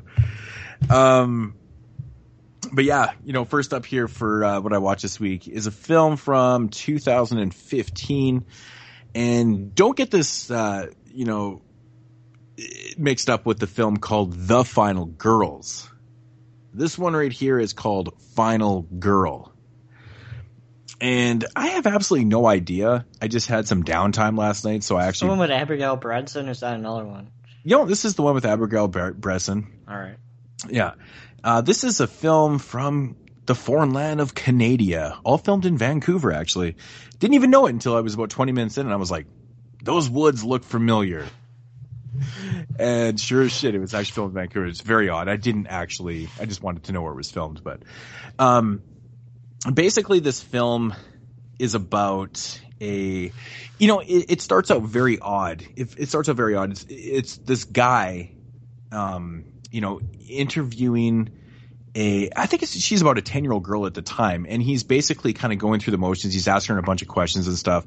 Then it jumps to about 12 years later where he has basically kind of hired her on through these earlier interviews and trained her to become a killer.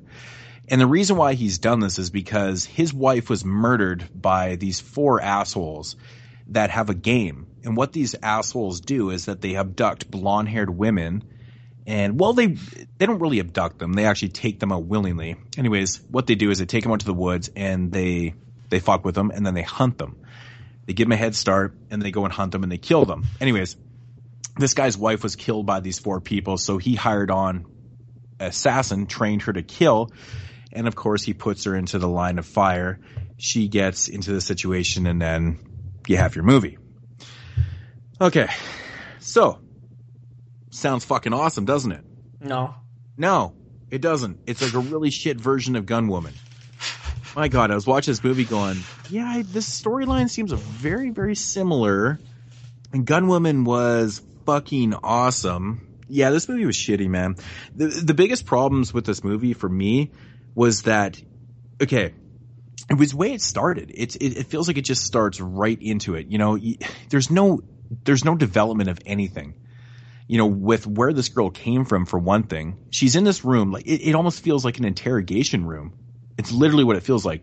So I'm assuming that she was orphaned at one time or whatever, and then he just kind of takes her under his wing because she's been orphaned. So, you know, that's kind of unexplained. Now, the 4 assholes, they're all these rich preppy fucks that dress in suits when they kill and stuff. And there's not a lot of character development with them. It's just, that's what you're introduced to. They're obviously rich dickheads that just do whatever the fuck they want to do, like hunting blonde-haired women and killing them. And they brag about it.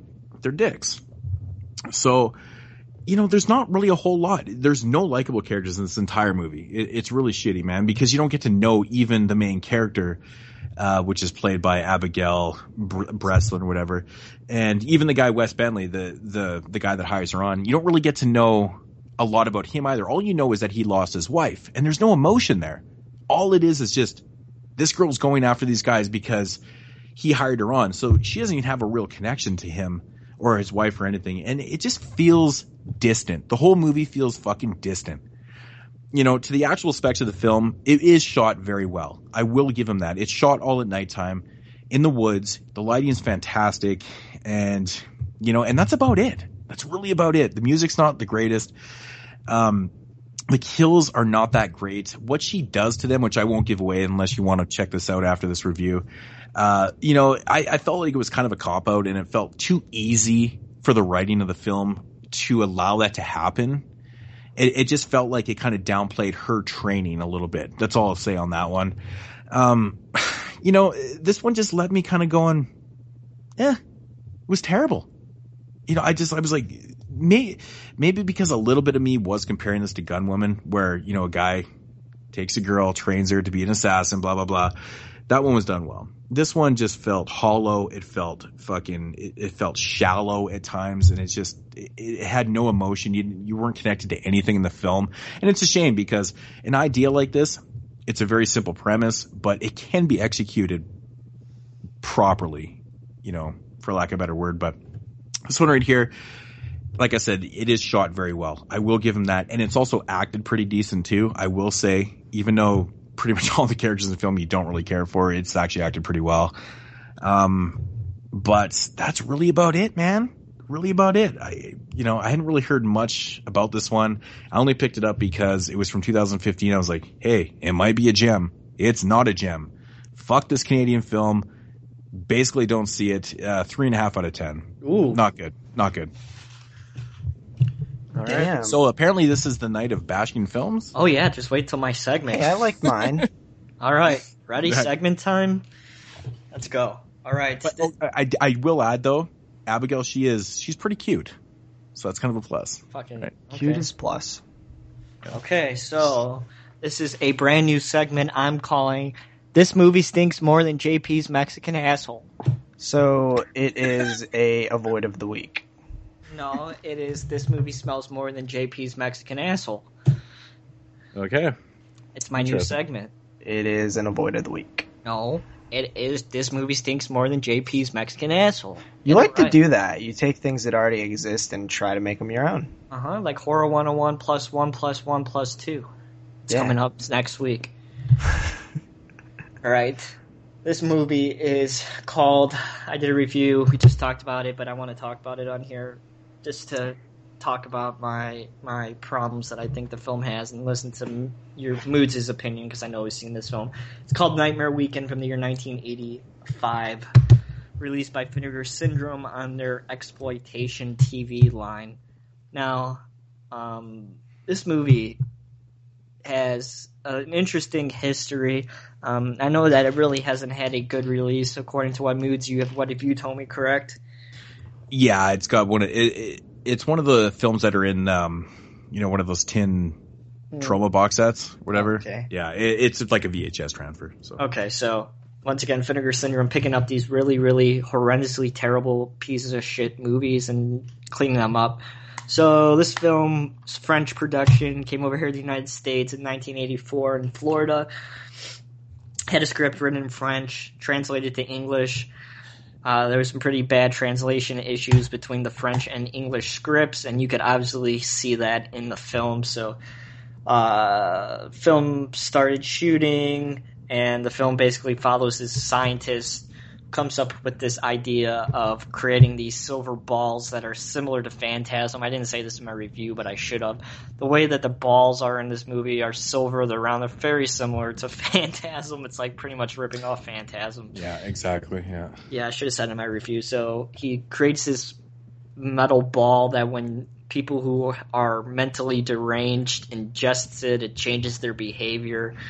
So we get his mad sidekick scientist friend who's a lady, and she decides to sabotage his plan by using these silver balls that changes people's emotions for bad, and she sets up this whole plan about how she's going to sell this experiment on the black market to this businessman. So she gets these 3 teenagers to go to this hotel one weekend, thinking they're going to get a weekend away, but instead they're going to get this treatment, be the experiment of this silver ball. And it's just a mess of a story. Between the film, there's a whole bunch of unnecessary sex scenes that are really, really pointless and really add nothing to the narrative. Don't get me wrong. I'm all up for some boobs and some bush, but when it's every 5 minutes, when they're on a man, yeah, every 5 minutes when someone's getting fucked and there's boobs, it's like, okay, I get it. People are having sex all the time. Where is the blood that I paid for? Well, in this sense, it got sent to me. Where's the blood that I fucking want to see? Why are these people having sex? You kind of slipped that in there. What? That was good. Oh, that was sent to me. Well, I don't want to fucking say that I bought it, because that's not true. I want to be honest. I'm just fucking with you, man. I want to be honest to the 22 Shots peeps out there. Yo, yo, yo, as JP likes to say. So... Yeah. So... Fuck, I lost my train of thought. I fucked it right up there, didn't I? No, that's alright. So, lots of sex.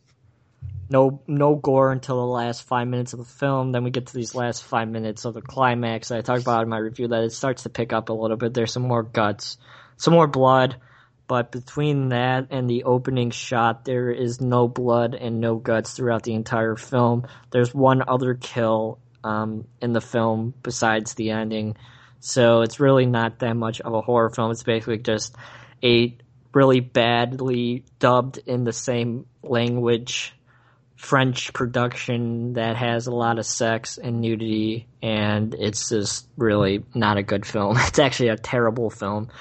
So, just the special features alone in this Vinegar Syndrome set, I guess, kind of dictates a purchase. It's got a new segment on here with the makeup artist, which is pointless because there's really no effects in this movie, but there's a interview with him.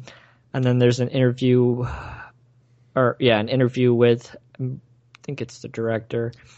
And then there is a feature where you see, well, one other thing I forgot to mention about this release is it's the first time the movie's been uncut or released here in the States, uncut, I think, at least. So there's a feature on here that shows the difference between the R-rated version and this uncut version, which is basically just more muff and more boobs. Because there's no blood to take out, so what's the point? So they just... God, now I gotta get this just because of the more muff? More muff and more boot. Have you seen this movie, Moods? Yeah. the scene in the bar when they're fucking on the pinball machine, that scene's a lot longer and there's more muff and stuff that wasn't in the R-rated version. Interesting. Yeah. There's some trailers and subtitles, which I love how subtitles is in English. It should just say English JP subtitles. Yeah, Olive doesn't fucking put subtitles on their discs. It drives me insane. Oh, man. Now they're really not going to send us anything. Lazy. Lazy. So overall, the addition of this film is really nice. Nightmare Weekend did a good job. Vinegar Syndrome did a really good job cleaning it up. It's a DVD Blu-ray combo pack, reversible cover art, really good transfer. Like I said, the sound's really shitty because it's dubbed in English by different actors. And it's like, why the fuck did they do this? It's pointless, but I know why, because they didn't have a fucking sound guy who knew what he was doing. But anyway, Nightmare Weekend, give this film a 3 out of 10, and that is this movie stinks more than JP's Mexican asshole. It's an avoid of the week. See, I see the humor in it. It's funny. You know, it probably smells like burritos. Yeah, or and other stereotypical foods like refried beans. No, it smells like lasagna because yeah. Shit. 3. So we have a 3.5 out of 10, and we have a 3 out of 10. 2 3s. 2 3s and a 3.5. Holy fuck, we're just shitting on films tonight. Yeah, you guys are. So, my turn. My segment this week, I'm doing a Horror 101. This is a segment in which I review a documentary, sometimes about a film, sometimes about something else. And this time it's about something else. So this one is called The Nightmare from 2015. This one has got a lot of interesting reviews. I feel like a lot of people who see it kind of don't get it, or they're just put off by the way that it's done. So it follows 8 people who suffer from sleep paralysis, which is a form of, I guess, awakeness, but you're paralyzed while you're not really sleeping. You're awake and you can't move and you hear things and you see things and you hallucinate, and there's scary shit that happens to you. And it's a widely debated topic, whether it's scientific or not.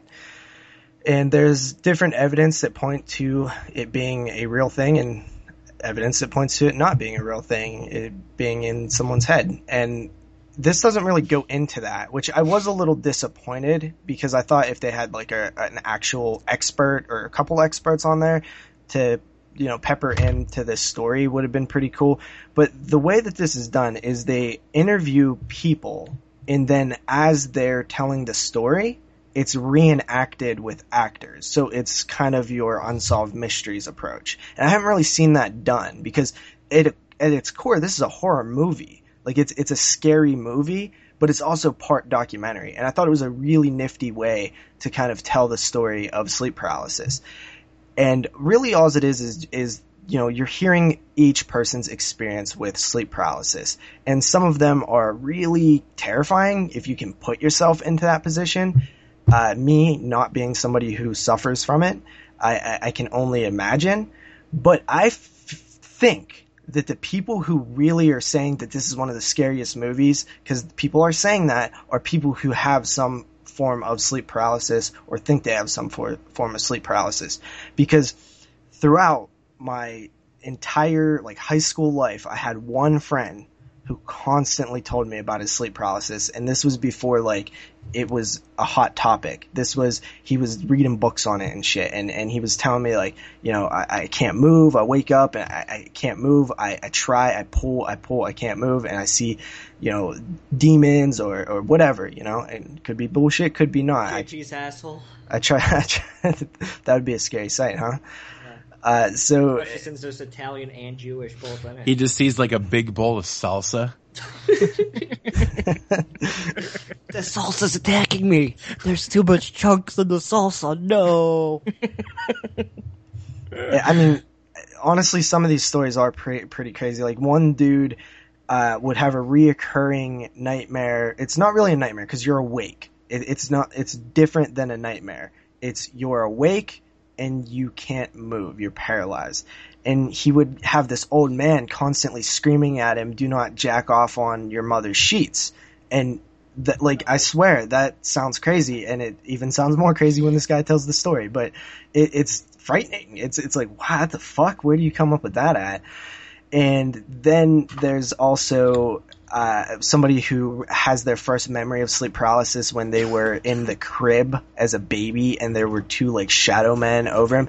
And honestly, I feel like if they were just telling these stories, they could set up something interesting in your mind, but it really is effective how they recreated and reenacted these stories that you couldn't really show, right? I mean, it's obviously a case of it's more scary in your head, but I was really surprised at how effective they were able to reenact these scenes that you would think you wouldn't be able to reenact. So I really like that about it. Overall, I dug this documentary. I do feel like it dragged a little bit at times because some of the stories were just not that interesting or ran on too long. Like I said, spicing it up with a expert on the subject would have been golden, because then you would have had like the whole hoax thing on it, or the whole, is this real?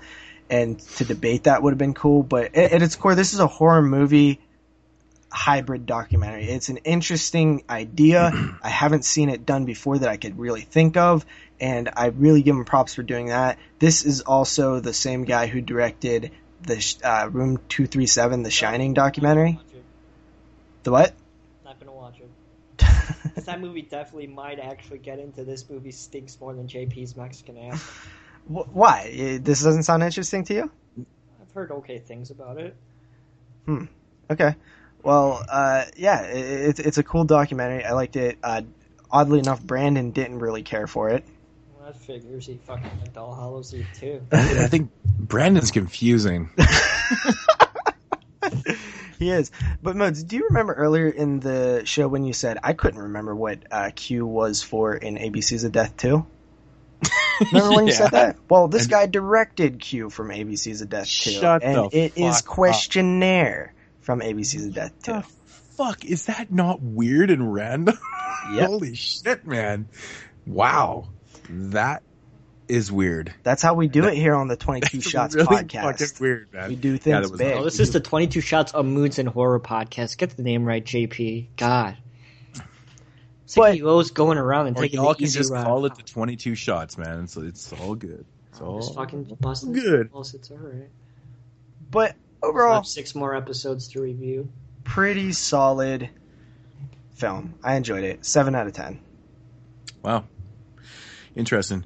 As soon as you said it was directed by the same guy that did Room 237, I was like, okay, that's interesting. I gotta see this.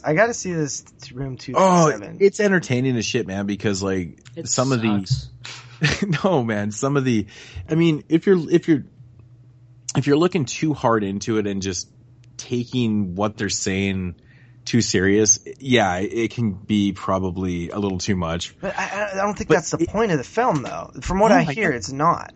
But that's the thing. You kind of take these outrageous ideas that these people have about the film and roll with it, and it's entertaining, man. It's like any conspiracy theory documentary.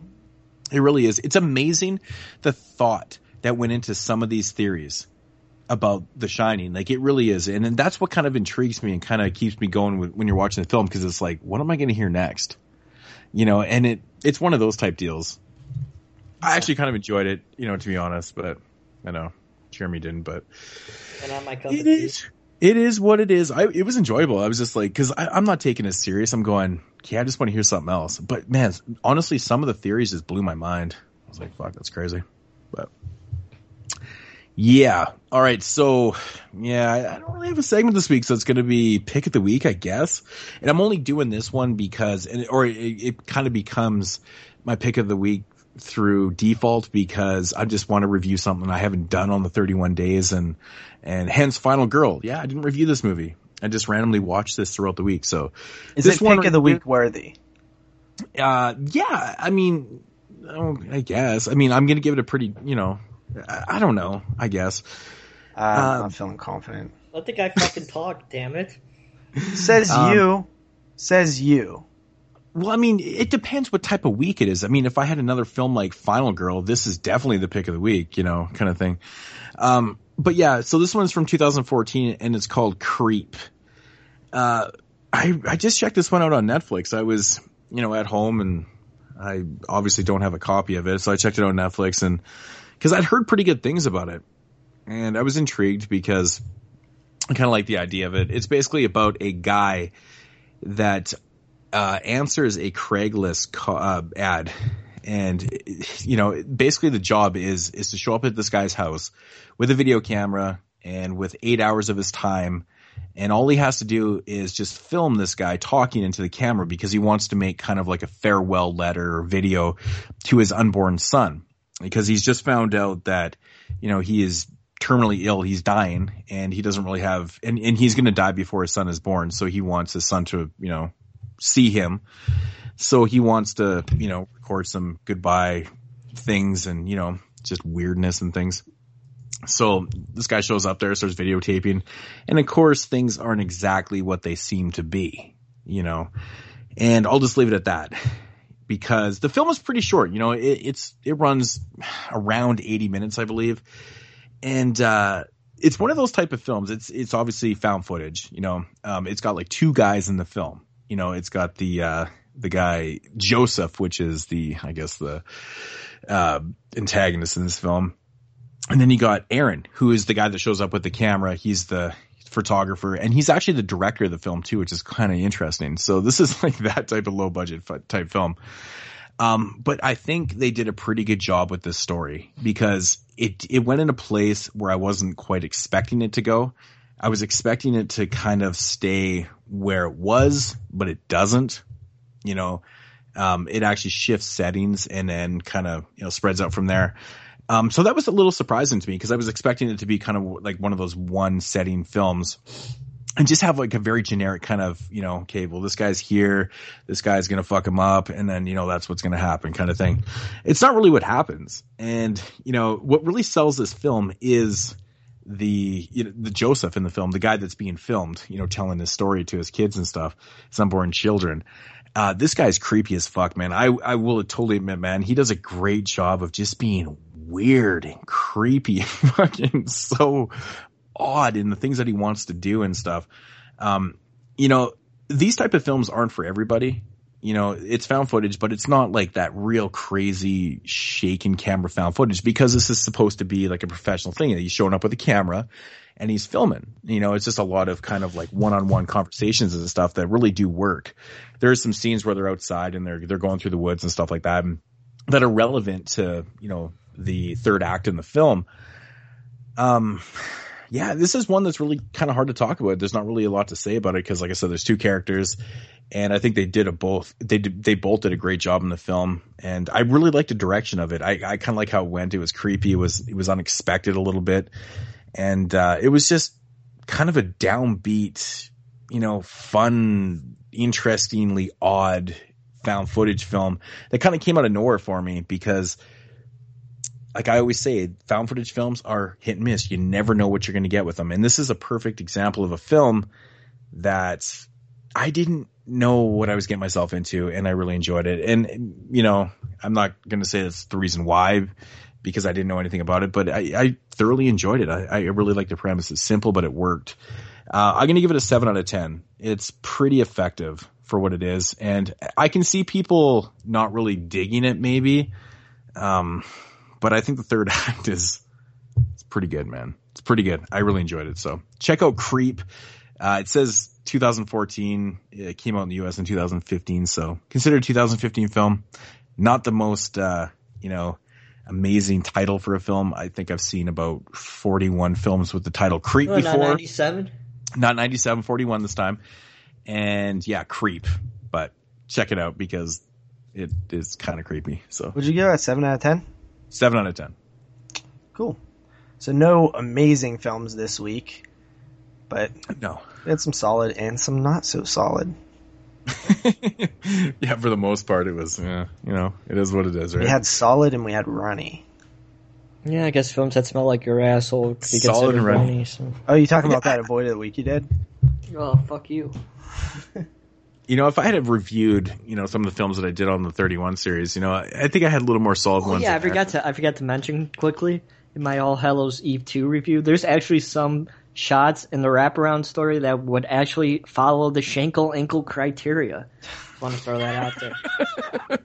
Really? And it's really funny because I actually wrote that down that I wanted to say that. You know when you say Schenkel-Angle, you say ankle? Ankle?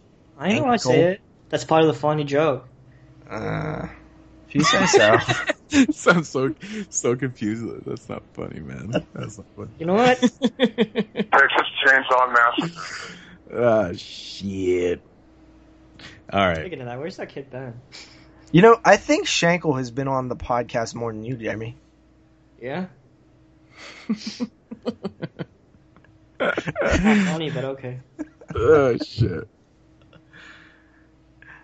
So, featured review, boys. Featured reviews with a S. With a Z, motherfucker. Alrighty, so getting into the featured reviews of the week.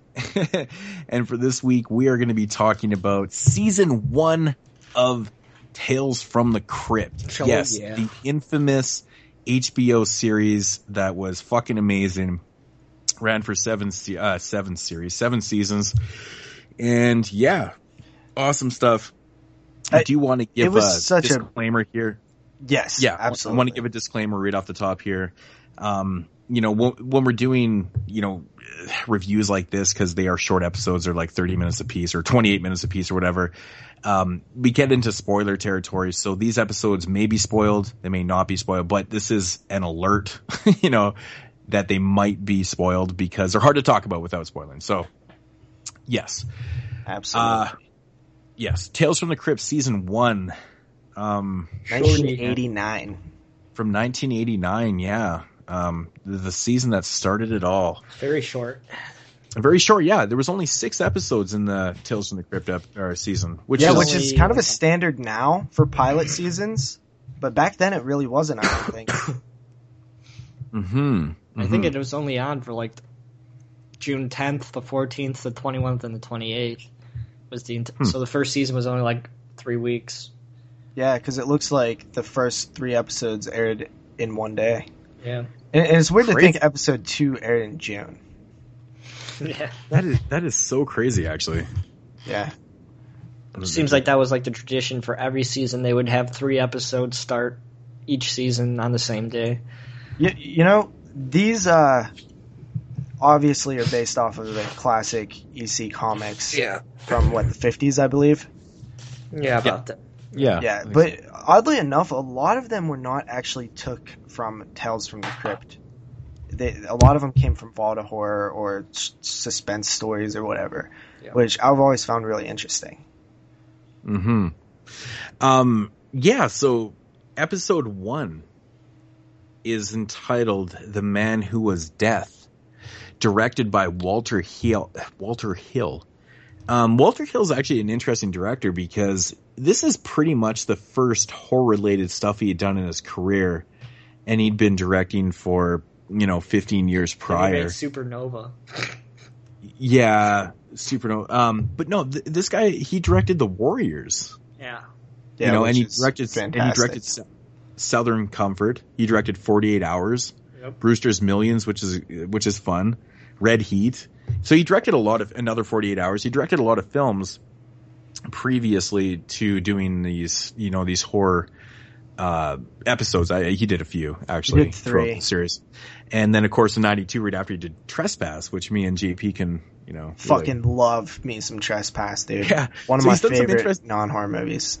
Yeah, so he did some really interesting films, and then he just kind of did Tales from the Crypt. But I always thought the filmography leading into this was interesting. So, but yeah, episode 1. Somebody want to throw down a synopsis on that one right there? Prison executioner is laid off from his job and begins administrating. Is that how you say it, JP? Yeah, dude, you're doing fine. All right, administrating his own justice to acquitted murder suspects. Vigilante style, man. Yeah. Pretty much, yeah. Has a shocker type of a feel to it. Yeah. I love the whole idea. I love the whole play on the executioner that doesn't feel bad. He likes to kill. Mm-hmm. You know, I like that idea right there. Yeah, there's even a line of dialogue where he says, you know, they say that the electricity burns the brain and they don't feel a thing. I'd hate to think that was true. Exactly. That's great that you quoted that, because I like this whole idea. He just shows no remorse. He's doing the job like how you should be doing the job, but he goes a little further. Yeah, I think the first real thing of note is just the style that this short was done in, this episode, where he talks to the camera. He has a lot of narration. Third wall. He's breaking the fourth wall. Fourth wall. Yeah, Jeremy, fourth wall. Jeremy, he's going to you're school the film for $10 million a fucking year, and then I'm correcting him on the fucking 1:30 in the morning. Cut me a break. So yeah, exactly. I was in class all day, man. I'm a big fan of breaking the fourth. For a narrative like this, it's like it just. I don't know. I think it really does work. I think it does in this story for sure. It does. I mean, because he's like a likable character, so it works. He's actually in Trespass. Yeah, totally. Yeah, which is kind of funny, right? Yeah. William Sadler. Yes, William Sadler. He has that southern accent. I don't know, like maybe Alabama or something.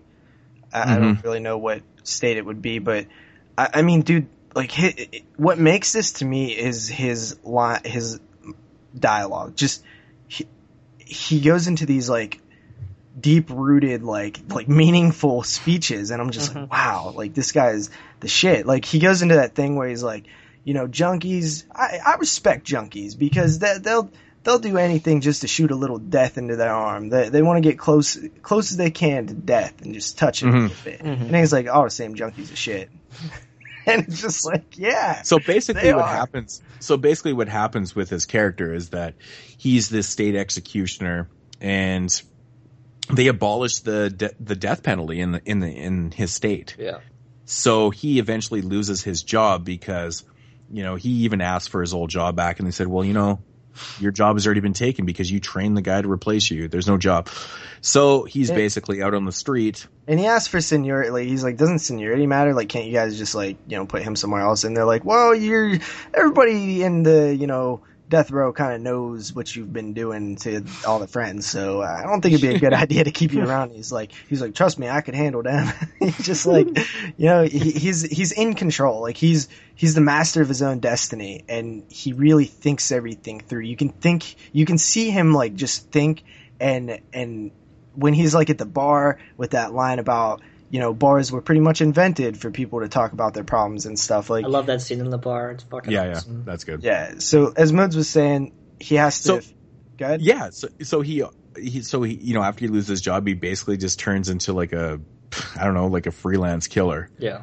He just kind of takes matters into his own hands. He even takes the time to go to court cases, and it's not as extreme as Dexter. He doesn't look into all the facts because it's like a 28-minute episode. Yeah. But he's like, this person got off. He's like, and I know that they're guilty, so I'm going to go and fucking kill him. So this is kind of like a prequel to Dexter in a way. It's like, yeah, it's kind of interesting. But I like that whole idea, man. I like the whole. I don't know. The whole premise is good.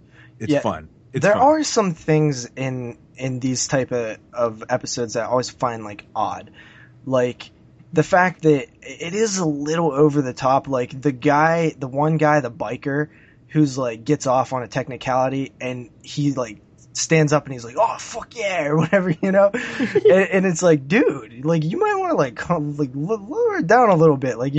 I mean, that's purely entertainment. Yeah. Right? It's like, but then he like even grabs, like he assaults the victim's family that he it's just like, okay, dude, I think you'd be back in jail already.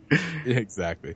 The interesting thing about this episode is that to me, it kind of turns into almost like a slasher flick. You got this guy running around the streets and he's taking out people one by one, and it's essentially a short slasher flick. We know who the killer is, so it's not a mystery or anything. It's like, but he's just doing he's doing the deed. What do you guys think about the ending? Well, it ends very typically in how these end with, somebody getting their just desserts. And typically it happens in a similar way to where they was whatever they was doing bad in the first place. And I mean, it's completely bookended. Like it's a perfect bookend, right? Mm-hmm. But I thought the kills in here were pretty funny, you know? Yeah. See, I remember when I first watched this episode, I was like, this is Tales from the Crypt right here. Like, it was an episode that made a statement. Like, we're going to have, you know, this guy in a titty bar, and there's going to be boobs everywhere, and this is HBO, and we're going to be able to do stuff, and, boobs. You know, he's going to kill these people, and that's pretty much we're going to exactly break the fourth wall, thinking. And we're going to, you know, there's no boundaries to what we're going to do here. And I love that. I love that is the first episode. No, I love that too, man. I love that about this first episode, breaking the fourth wall, because it's, you know, it's that character telling you exactly what this, not only what this episode is about, but what the whole entire show is about. Yeah. You know, it's we're going to do this, and we're going to come at you raw, and this is what we're going to do. And I really like that. It just, like you said, it was a big statement, and I think it worked, man. Middle finger to society. And the, you know, it's effective. It's effective, man. Yeah. It really it's a is. very well written episode in terms of dialogue too. Like the dialogue is great all throughout the entire episode. Like the dialogue is these interesting little tidbits on society, and I honestly think it almost is poetic. Like I love the dialogue in this episode. Mm-hmm. Yeah. It's definitely a good first episode to start off on. I think, it, like we just said, it really sets the mood to what's to come later on down the road. Yeah, I mean, there is some, you know, clever but obvious lines in the film or in the short. You know, it's like the film. Yeah, you know, in the short film, you know, earlier in the episode, they talk about like how the electric chair is the voice of death. You know, and just things like that. And like, you know, the end of the episode when it's like death has a funny way of redemption, doesn't it? It also has interesting music. Like, it's almost like carnival themed. Yeah, it does. You know, that is weird. Yeah. And a lot of like real, like odd, like close-up-y, like when they're dragging the guy down the hall and it's like a bobbling like type of thing. I've always found that, and it's like a close-up. I've always found those scenes to be like uncomfortable because of how tight quarters they are in. If you watch it back, like they're in like they're squeezing through this little area, walking the guy down the line. Interesting. Yeah, I dig it though, man. I dig the whole feel of it. Yeah, you know, awesome. It's a really good episode. So ratings, I guess. Are we rating these? Oh no, we're just gonna give the order at the end. Yeah, we'll do a ranking at the end. I don't really feel comfortable rating these shorts because I feel like all my ratings would be the same. Yeah. Okay. Really? Huh? Mine aren't. not like the same, but in the same like, you know, couple points of just like like 0.5s and stuff. Okay. So all right. So honestly, I don't feel like putting them on the website. No, like I wasn't expecting, you know, that type of deal. We'll rate the season if you want. The season as a whole, and then I'll put the season on the website. Okay. All right. Yeah, we can do that. Episode 2 is called "And All Through the House," directed by Robert Zemeckis. So you're tired too, you asshole. I'm terrible at names, though. This is basically a remake of the short that's in the original Tales from the Crypt film. It's basically the same thing. We all know who Robert Zemeckis is. I've never seen the original. You've never seen the original before? No. Holy shit.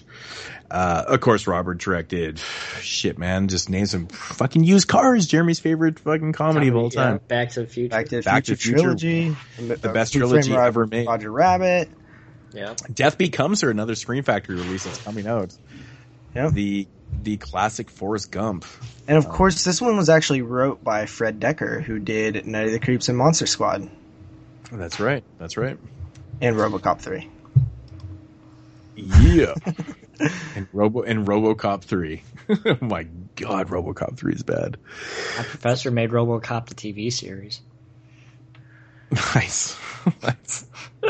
So what's this one about? A greedy woman makes the mistake of murdering her husband while an escaped mental patient dressed in a Santa Claus outfit is on the loose. Definitely the most recognizable episode. Yeah, this is a lot of people's favorite episode. Yeah, this one sticks out because it's a holiday themed one. Mm-hmm. You know, anything Christmas or holiday themed, I think always seems to stick out. I enjoy this episode, you know, for those reasons. I won't lie. You know, like I'm a really, really huge fan. Everyone knows of, you know, holiday related horror films and stuff. This one is good, but honestly, I really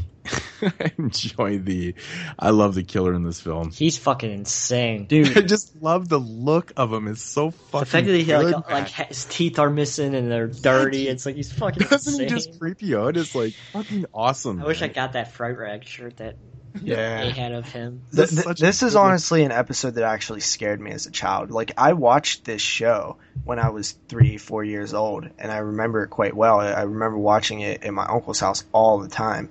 And this was an episode that just, it really did terrify me as a kid.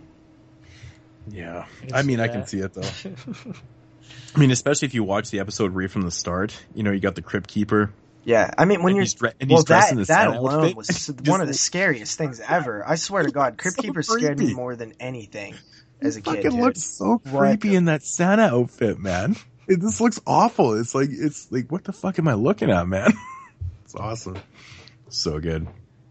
Yeah, but yeah, you know, well, that sucks that you haven't seen the original one because I wanted to, you know, kind of compare the two. Oh, really? Shit. I was gonna say they're both not good. Really, that much to say about this one besides it's a slasher. Well, it's a slasher. It's a condensed slasher. It's like the final part of it's the third act of a slasher film, and it basically is. I think that you add the kid in there, and it definitely adds to the suspense. And that was a great idea. You know, if it was just the woman, not as effective. Yeah, exactly. It's entertaining as fuck, though. Yeah, it is, and. You know what? The one scene that I always think of when I think of this short is when she's in the closet and she was looking for the gun earlier, and the camera is up so high, obviously she can't see up there, and it's pointed at the window, and you just see the gun sitting on the thing, and she has no idea that it's there, and she's in the closet with the gun. Yeah. I thought that was so cool. Yeah. But, love the the fucking fire poker in the head. Yeah. That's a bit of comedy there. That's a bit of comedic now. It is, but it's like, you know, it works. I mean, really, it is comedic totally because the killer himself is just like so over the top, ridiculously scary that it's almost funny. Shit, and he just keeps coming back. It's just funny. But it's completely unnoticeable. Like, if you're a kid watching this, you will never pick up on any of the comedy. No, it's fucking terrifying. It's, you know, Santa Claus, you know, and shit. But and it's just that classic tale, right? The killer has escaped from a mental asylum nearby, and it's that when you first hear it on the radio, and you know, it's like, oh shit.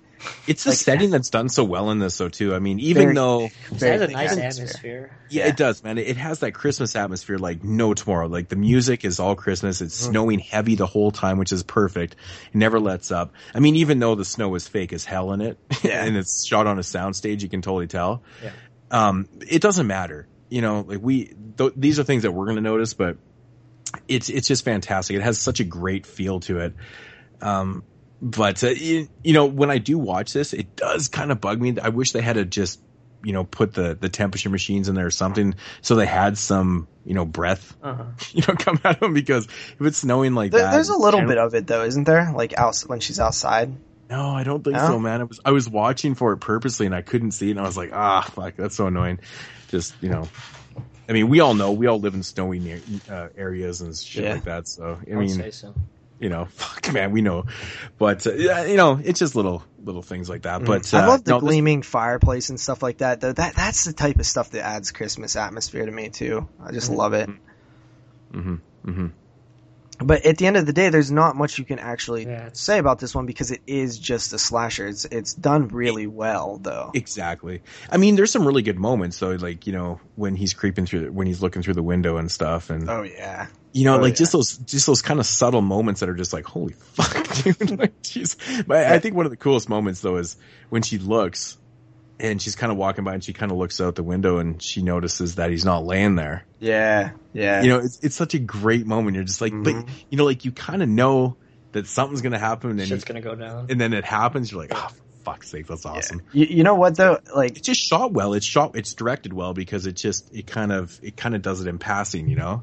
Yeah, but it's effective. I think the key thing that works in like the actual story is I already mentioned the kid, but two, like she had just done something bad. She had just killed her husband, so she can't call the cops. She can't do anything. She's kind of stuck, you know, and it adds to an interesting dynamic. And of course, you know, this one actually ends, not in a Just Desserts type way, actually, a little bit. You know, but you know that it's the whole setup though. It's like, you know, the woman does something bad, and you know, like it's kind of like that "what goes around comes around" theme. Yeah, but, you know, it like, and it's like, you know, if you're naughty throughout the year, you know, something bad's gonna happen. You know, that's a pretty interesting reference type thing.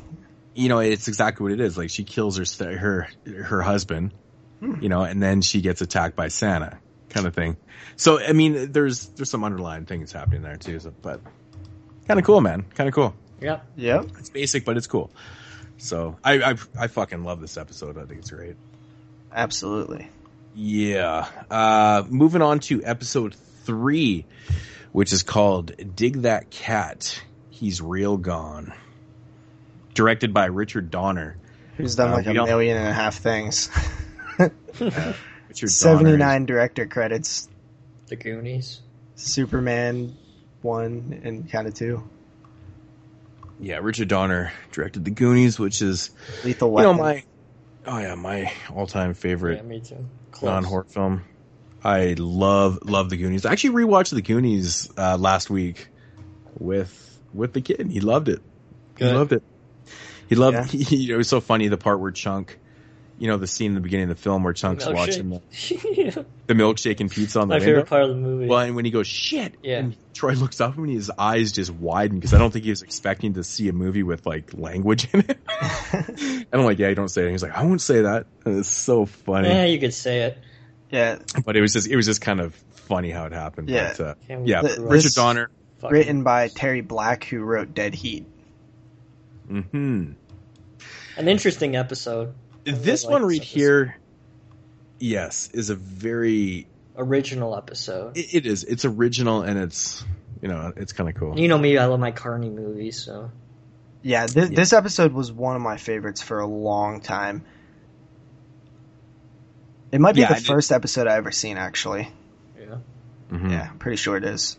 Really? Yep. Fuck, I couldn't even tell you the first episode I seen in Tales from the Crypt. Don't have a clue.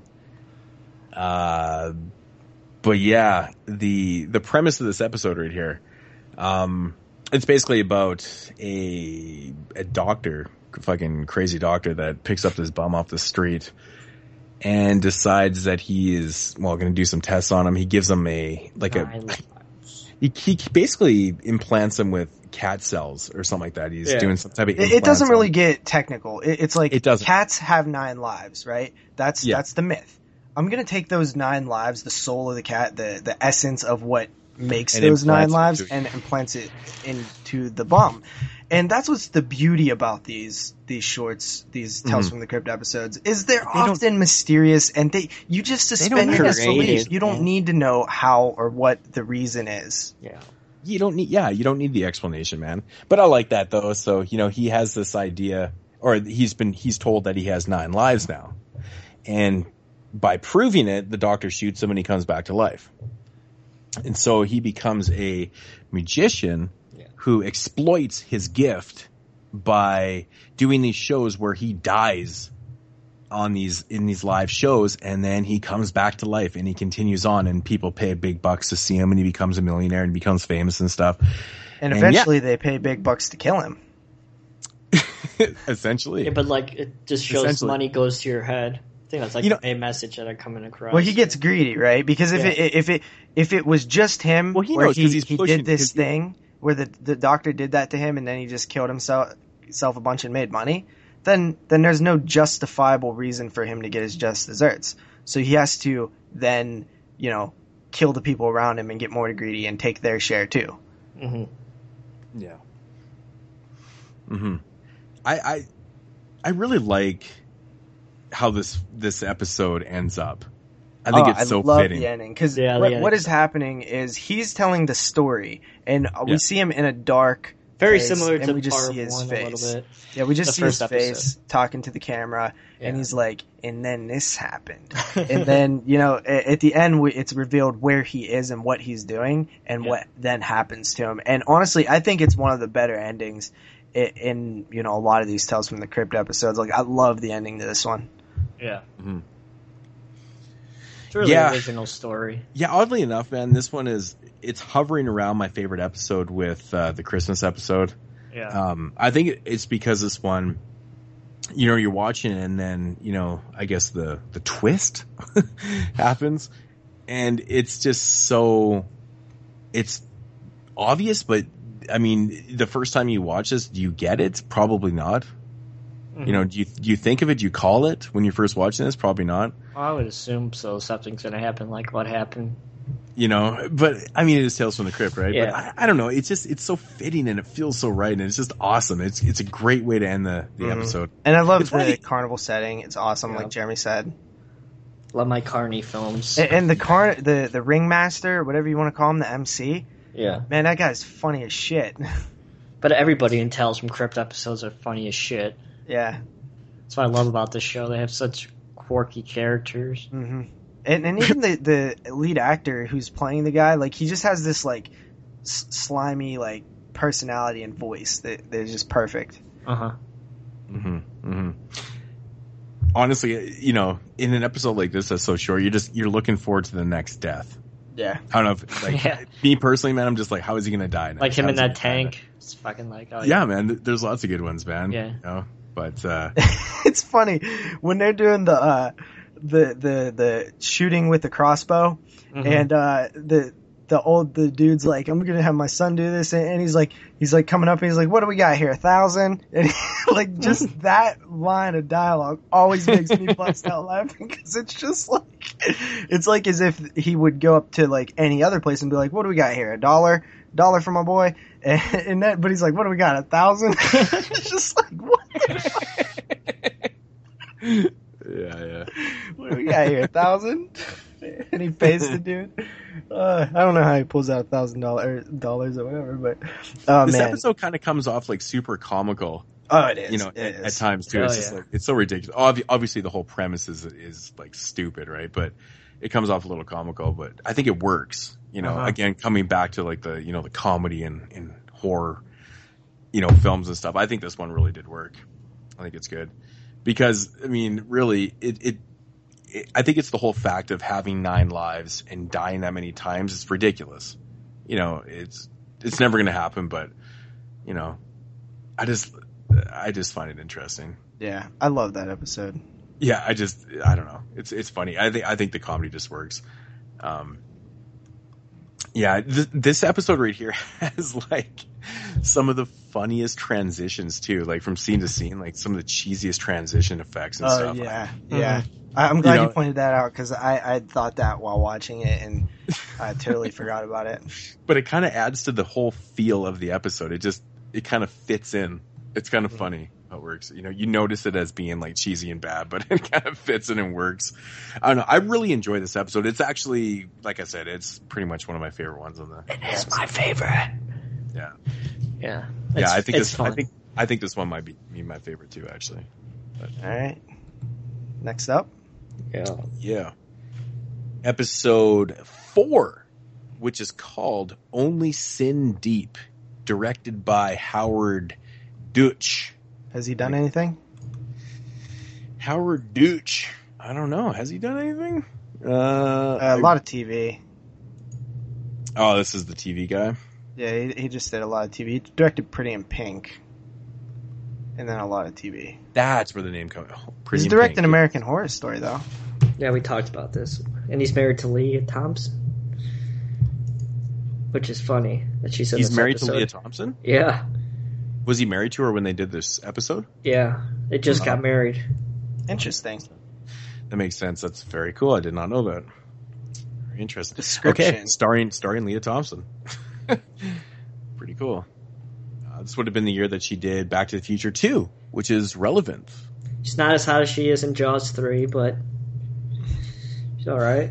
Looks pretty damn good in this one. Yeah. Someone want to give the synopsis of this one? Yeah, a hooker wants to live the luxurious lifestyle, but she's a hooker. So she shoots a man, steals his jewelry, goes to pawn it, but the pawn shop broker is like, this is hot. This is red hot. He's like, hell no, bitch. But if you let me mold your face and take your beauty, I will give you all the money you need. She does. She ends up getting the guy of her dreams, and she has 90 days to reclaim her beauty, or 6 months actually. But she doesn't. No. 4 months. 4 months. But she doesn't reclaim her beauty, and bad things start happening to her. Yeah, the bad things is she starts aging like crazy fast. And of course, that's not good for her image because she's married to like you said, a rich playboy, and he's got standards. And if she can't live up to the standards, well, then she's got to do something fucking drastic, you know. And yeah, I like this episode, man. I've always liked this episode. It's fun. I think it's, you know, she's self-obsessed. She's narcissistic. That's the thing, man. And I think an episode like this, I think people can just, you know, they just recognize it and they can relate to it. Maybe not so much relate to it, but they know it. Mm-hmm. Yeah, you know, it's your classic tale of beauty is only skin deep. Exactly. Man, I love when she starts aging. Fuck, dude. I love this scene where she's in the pawn shop, like she's pretty much far gone now. Mm-hmm. And I think it was the cop, and it was like the day, it was right after she did something to the Playboy. And anyways, the pawn shop owner kind of dismissed her, and she's running out of the place, and the cop was just like, I think he said something about how nasty she looks. It just fucking cracked me up. I was like, fucking old hag. So I was like, but the makeup is fucking really good because she really does. Yeah, dude. Yeah, she does look super gross, and that part I always remember that part every time I watch this. I'm just like, you kind of feel bad for her. It's like, oh, that sucks. But then again, she kind of made her own destiny there. Yeah, you know, by being a fucking gold digger, man. She's just a fucking leech. She's just a gold digging, you know. Yeah. Horror. They get there's like a whole bunch of episodes in this series that has comes around. A whole bunch of episodes in this series that revolves around fucking gold beauty. Digging. Not that, but beauty and you know, like the episode with the guy who changes his body to look young. You know, there's a whole bunch of episodes as time goes on that addresses this issue of beauty. This episode is it's not my favorite. It's not my favorite, but go ahead. Sorry. One thing I love about this episode, though, it feels so fucking 80s and awesome, man. The music is awesome. Dude, that's some of my favorite kind of music. I just love that feel, man. I don't know. It takes me back. To me, it's like so early glamorous. 90s. I remember hearing that type of shit when I was a kid. Yeah, it fits so well in this episode because it's like kind of glamour music, and that's what it's about. It's about, you know, glamour and, you know, the effects of beauty. You know, like, yeah, what can happen, you know, and I don't know, it fits really well. It was just perfectly executed with it. So how about that accent on Leah Thompson? Yeah, I know, right? That is a thick accent. What is that, New Jersey or something? Fuck, I would assume it's some type of Jersey. Yeah, I like it. I think it adds a lot of character to the character. Mm-hmm. Mm-hmm. And you know, it's one of those episodes where I think like the ending is even more sinister than like say like the episode before this one, Dig That Cat He's Real Gone, because the way that this one ends, like the ending, it's permanent suffer. Yeah, I think the ending is appropriate. For some reason, I'm not really the biggest fan of the ending in this one. For some reason, I really like it. Yeah, I mean, like I said, like I understand it makes sense, but I don't know. I'm not like overly the hugest fan of it. I don't know. I guess it kind of makes sense because it's kind of the theme of the whole show, right? It's like these episodes don't really have the happiest of endings. Mm-hmm. Generally. Ever. right? So it definitely does. Yeah, exactly. So it kind of fits, but maybe episode 6 a little bit. But. Some of them do. Some of them have not happy endings, but definitely like ones. Well, they're not on the. Yeah. Again though, going back to the thing where I said in the previous episode, this one the guy is stealing people's beauty to like resurrect his dead wife, and it's just something you don't question. It's just magic. It's voodoo. You don't care. That's the story. And that's something interesting about Tales from the Crypt. I've always found able to just capture this shit that it might not make sense. It might not be logical. It might not be possible, but you just don't care. Mm-hmm.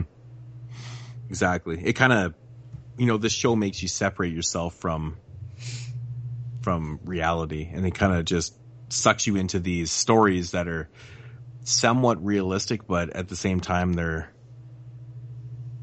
way out in left magic. field. They're fucking magic. Exactly, like, magic. You just buy it right away, though. Like you do not have one single like skepticism. You don't have time to, though. Yeah, it's interesting too because I think is it episode 3, or is it one of the episodes is like really short? It's only like 22 minutes. It's kind of funny. There's one really short one. I think it is episode. Is it the first episode? No, I think the first one's long. I don't know. One of them is like actually like a norm, like that length of a TV show with commercials. It's like 22 minutes. It's fucking strange. Yeah. But I thought that was weird. But yeah, not really a whole lot to say about Only Sin Deep. It's I think Leah Thompson does a great job in the episode. I think that she sells it off well. Jeremy brought up the accent, which was very appropriate. I think I brought it up. And JP brought it. Was it you? Yeah. Was it you? Oh, I was trying to give Jeremy some credit here, man. Fuck. Yeah, it's all right. It's fucking 2:00 in the morning. I got all the credit I need for today. Yeah, no more credit. But I don't know. I like the whole mystery of the owner and the molds and the souls, and it's like I don't know, man. I could see this episode. I think it actually would be quite interesting. Is it just me? I mean, like a lot of these episodes would be okay if they were like into full length episodes. But I would, just having some story to this and like, I don't know. Sometimes I just want more. I'm not taking anything away from this episode in particular, but there are sometimes I just want to explore like everything that's in the episodes and stuff and just, but yeah. I don't know. Going back to what you said, and all through the house is 22 minutes. That's crazy. Yeah. Okay. Yeah. All right. Second episode. Let's move on. Episode 5 is titled Lover Come Hack to Me. I always describe this episode as the episode that everybody forgets from season 1. I don't really remember it that much. Directed by Tom Holland. Of course, from Child's Play? Psycho 2. Did he do a Psycho? Yeah.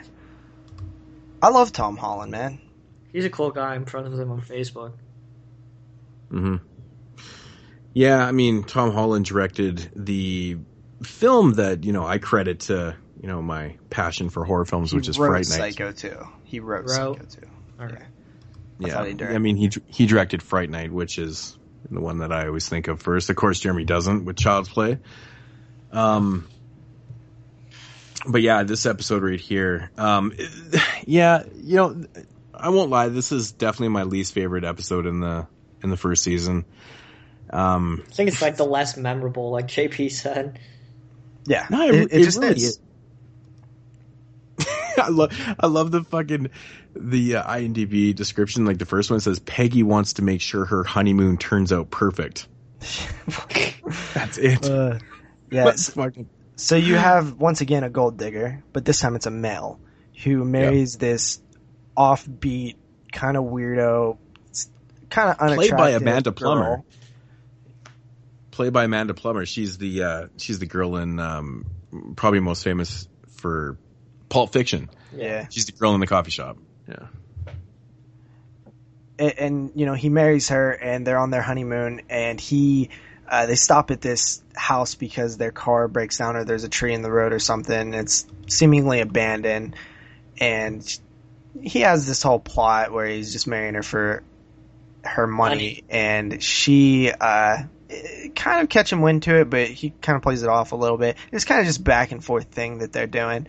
Honestly, I feel like this one could have benefited from being a little shorter. This one's 29 minutes, and I think that if it was in the 25-minute mark, it could have benefited from that. But honestly, this time watching it, I've always like not really cared for this episode, but this time watching it, I actually liked it. I found that the character, the Amanda Palmer girl, was actually very like sympathetic, like a very sympathetic character. Like I felt bad for her, man. The dude's a dick. He was a dick. I don't know if I felt bad for her. I mean, yeah, I guess so, but she just wanted love, man. Well, every character in Tales from the Crypt always wanted love, but that doesn't work. Yeah. Yeah. I don't know. I just, this one right here, I like the setting. I like the... Dark and Stormy Night. Yeah, I mean, those are always fun. It's a great, attempt at atmosphere, and stuff. I find this one just kind of falls flat because I don't really know why. I just feel that's why I'm not really like saying much about this one. Like I can't really like. I feel that I honestly feel this one just doesn't have anything going for it. Like I just until it kind of develops a twist or whatever that goes on. The twist is honestly kind of weak though. Like I don't think it's very impressive. I think that's actually what it is that you're kind of going, okay, where's this thing going? And then the twist happens and then you're like, okay, that's it?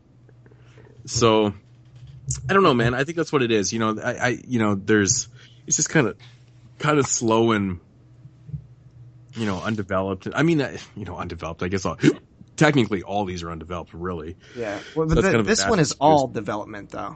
It's all development, kind of. Yeah. With the relationship. Like, but it's really slow though. Yeah, I guess it's all development.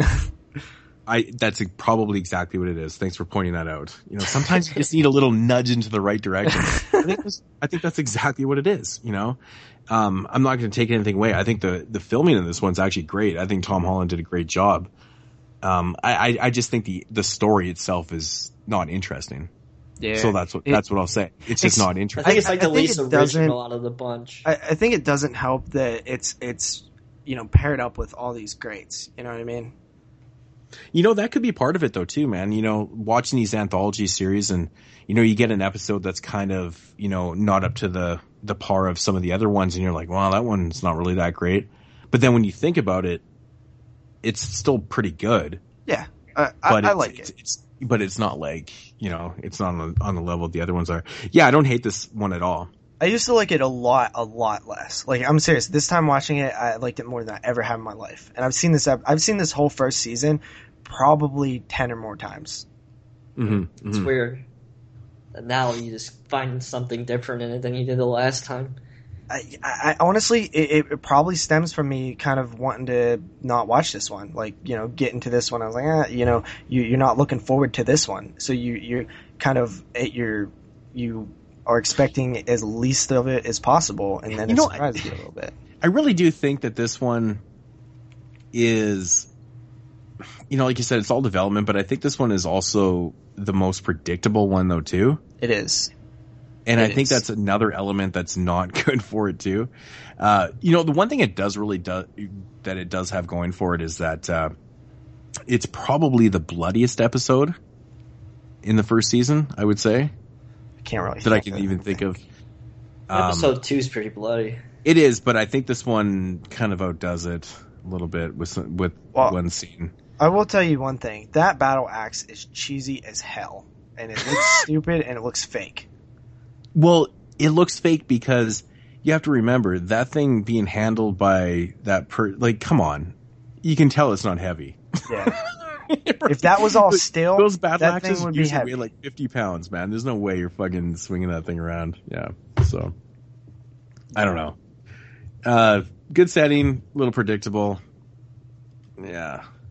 I don't know. It's still not a bad episode, though. So. It really isn't, though. Like, I mean, honestly, I think the only episodes in Tales from the Crypt where I kind of go, oh, this sucks. Okay, this isn't the greatest is honestly when the show shifts to the UK and that's weird. They can't do anything right.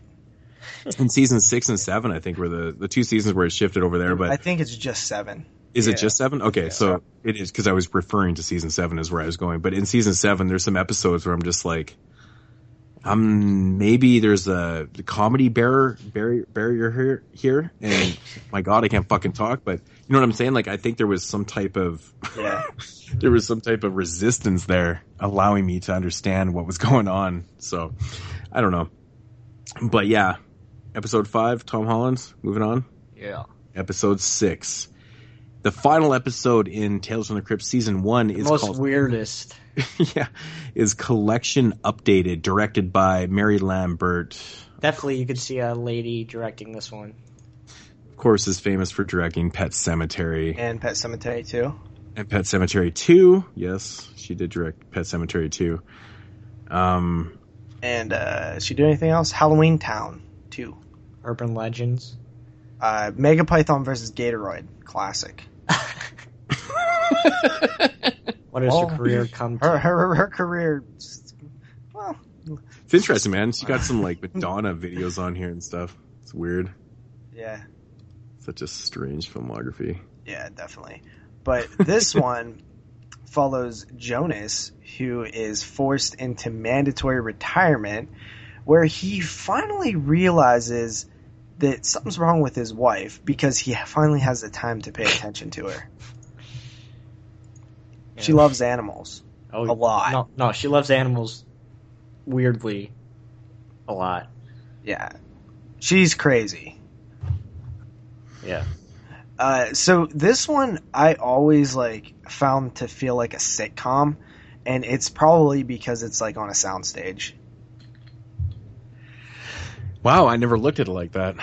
I've always felt like this one felt like a sitcom to me. I can see that though. Yeah, I never even how the neighbor comes over and is like, "What you doing, Jonas?" He's like, "I'm trimming these damn trees," you know. You just feel for this guy. He feels like he worked his entire life, right? He just feels like such a grumpy old man to me. It's but he has all the right in the world to be grumpy. Yeah, because he's worked 6 days a week. It's like when you have an old Grandpa Edward who's racist as hell, but you're this Grandpa Edward, he kind of came from a different time. He's allowed to be like that. And the fucking dog comes through the fucking door, and she pays more attention to the dog than the fucking Jonas. It's just he just looks so frustrated. This guy's performance is great, dude. But but those scenes are perfect for the episode because he's worked 6 days a week for 47 years, and to provide his wife with everything that she's wanted and stuff, he's never taken a day off, and then she takes it all for granted. Yeah, and she spends all of her time and effort and love and gives it to these animals and stuff. And but who the fuck wouldn't act like this? I would take up taxidermy too, man. But it's also partly due to him not paying attention to her. She goes crazy. Mm-hmm. He spends all of his time working, and that's why it's not like she just started doing this all of a sudden. Yeah. It's he didn't notice.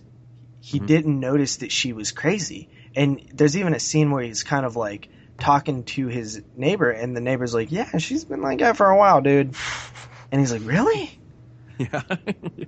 I love this guy's. I think it's pure gold. This guy's performance is so goddamn funny to me. I love it. You know what this episode reminds me of? John Landis's Masters of Horror episode, Family. I thought you were gonna bring that up. Yeah, I haven't seen it, but from what I've heard about it, it seems pretty similar. What about you, Mods? Which episode? Family. John Landis's episode of Masters of Horror season 2. Yeah, I can see the relation to it. Yeah, with George Wendt. Mm-hmm. Yeah. That episode is so good, though. I find this one to be the oddball ending. Oh, dude, the ending is fucking hilarious in this episode, man. Honestly, this one has the funniest ending in the first season. It's funny. Yeah, I don't know. It is, but it makes is it sense, just me though. that finds it so funny? Because I literally have in my notes, haha, that end. That's when they get that fucking dog. When you see the stuffed dog, you know what's going to happen. Yeah. It's oh boy. I don't know, man. I just find it fucking funny. I don't find it, brutal or, malicious or anything. This is a comedy for sure. This whole episode totally. I just find it funny. I I don't know. It's comical. But I think the leads in this episode, I think they both do a great job. You know, the husband and the wife. I think they both do an amazing job. Yeah, absolutely. That'd be one of the most excellent offbeat episodes.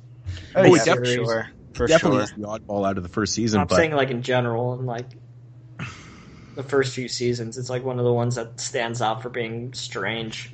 Mm-hmm. But I mean, Elisa has good acting and kind of funny. So, yeah. Yeah, I honestly think it's like a great ending to the season because although it's not like a powerful, like awesome, super awesome episode in terms of just like badass, it's a fun way to end the season. Yeah. I agree. So, how do we want to do this? Ranking. You want me to go first? Yeah, sure. Okay. Least favorite is Lover Come Hack to Me. I'm going to go backwards because I'm cool like that, like we did Children of the Corn. Mm-hmm. Number 5 would be Only Sin Deep. Mm-hmm. Number 3... Ooh, this is hard now. Number 4. Number 4 would be Collection Completed. Mm-hmm. Number 3, The Man Who Was Death. Number 2, And All Through the House. And number 1, Dig That Cat, He's Real Gone. Interesting. Mine's a little varied, but pretty similar. Number 6 is Lover Come Hack to Me. Number 5 is Only Sin Deep. Number 4 is Collection Complete. Number 3 is And All Through the House. Number 2 was The Man Who Was Death. And number 1 is Dig That Cat, He's Real Gone. Close.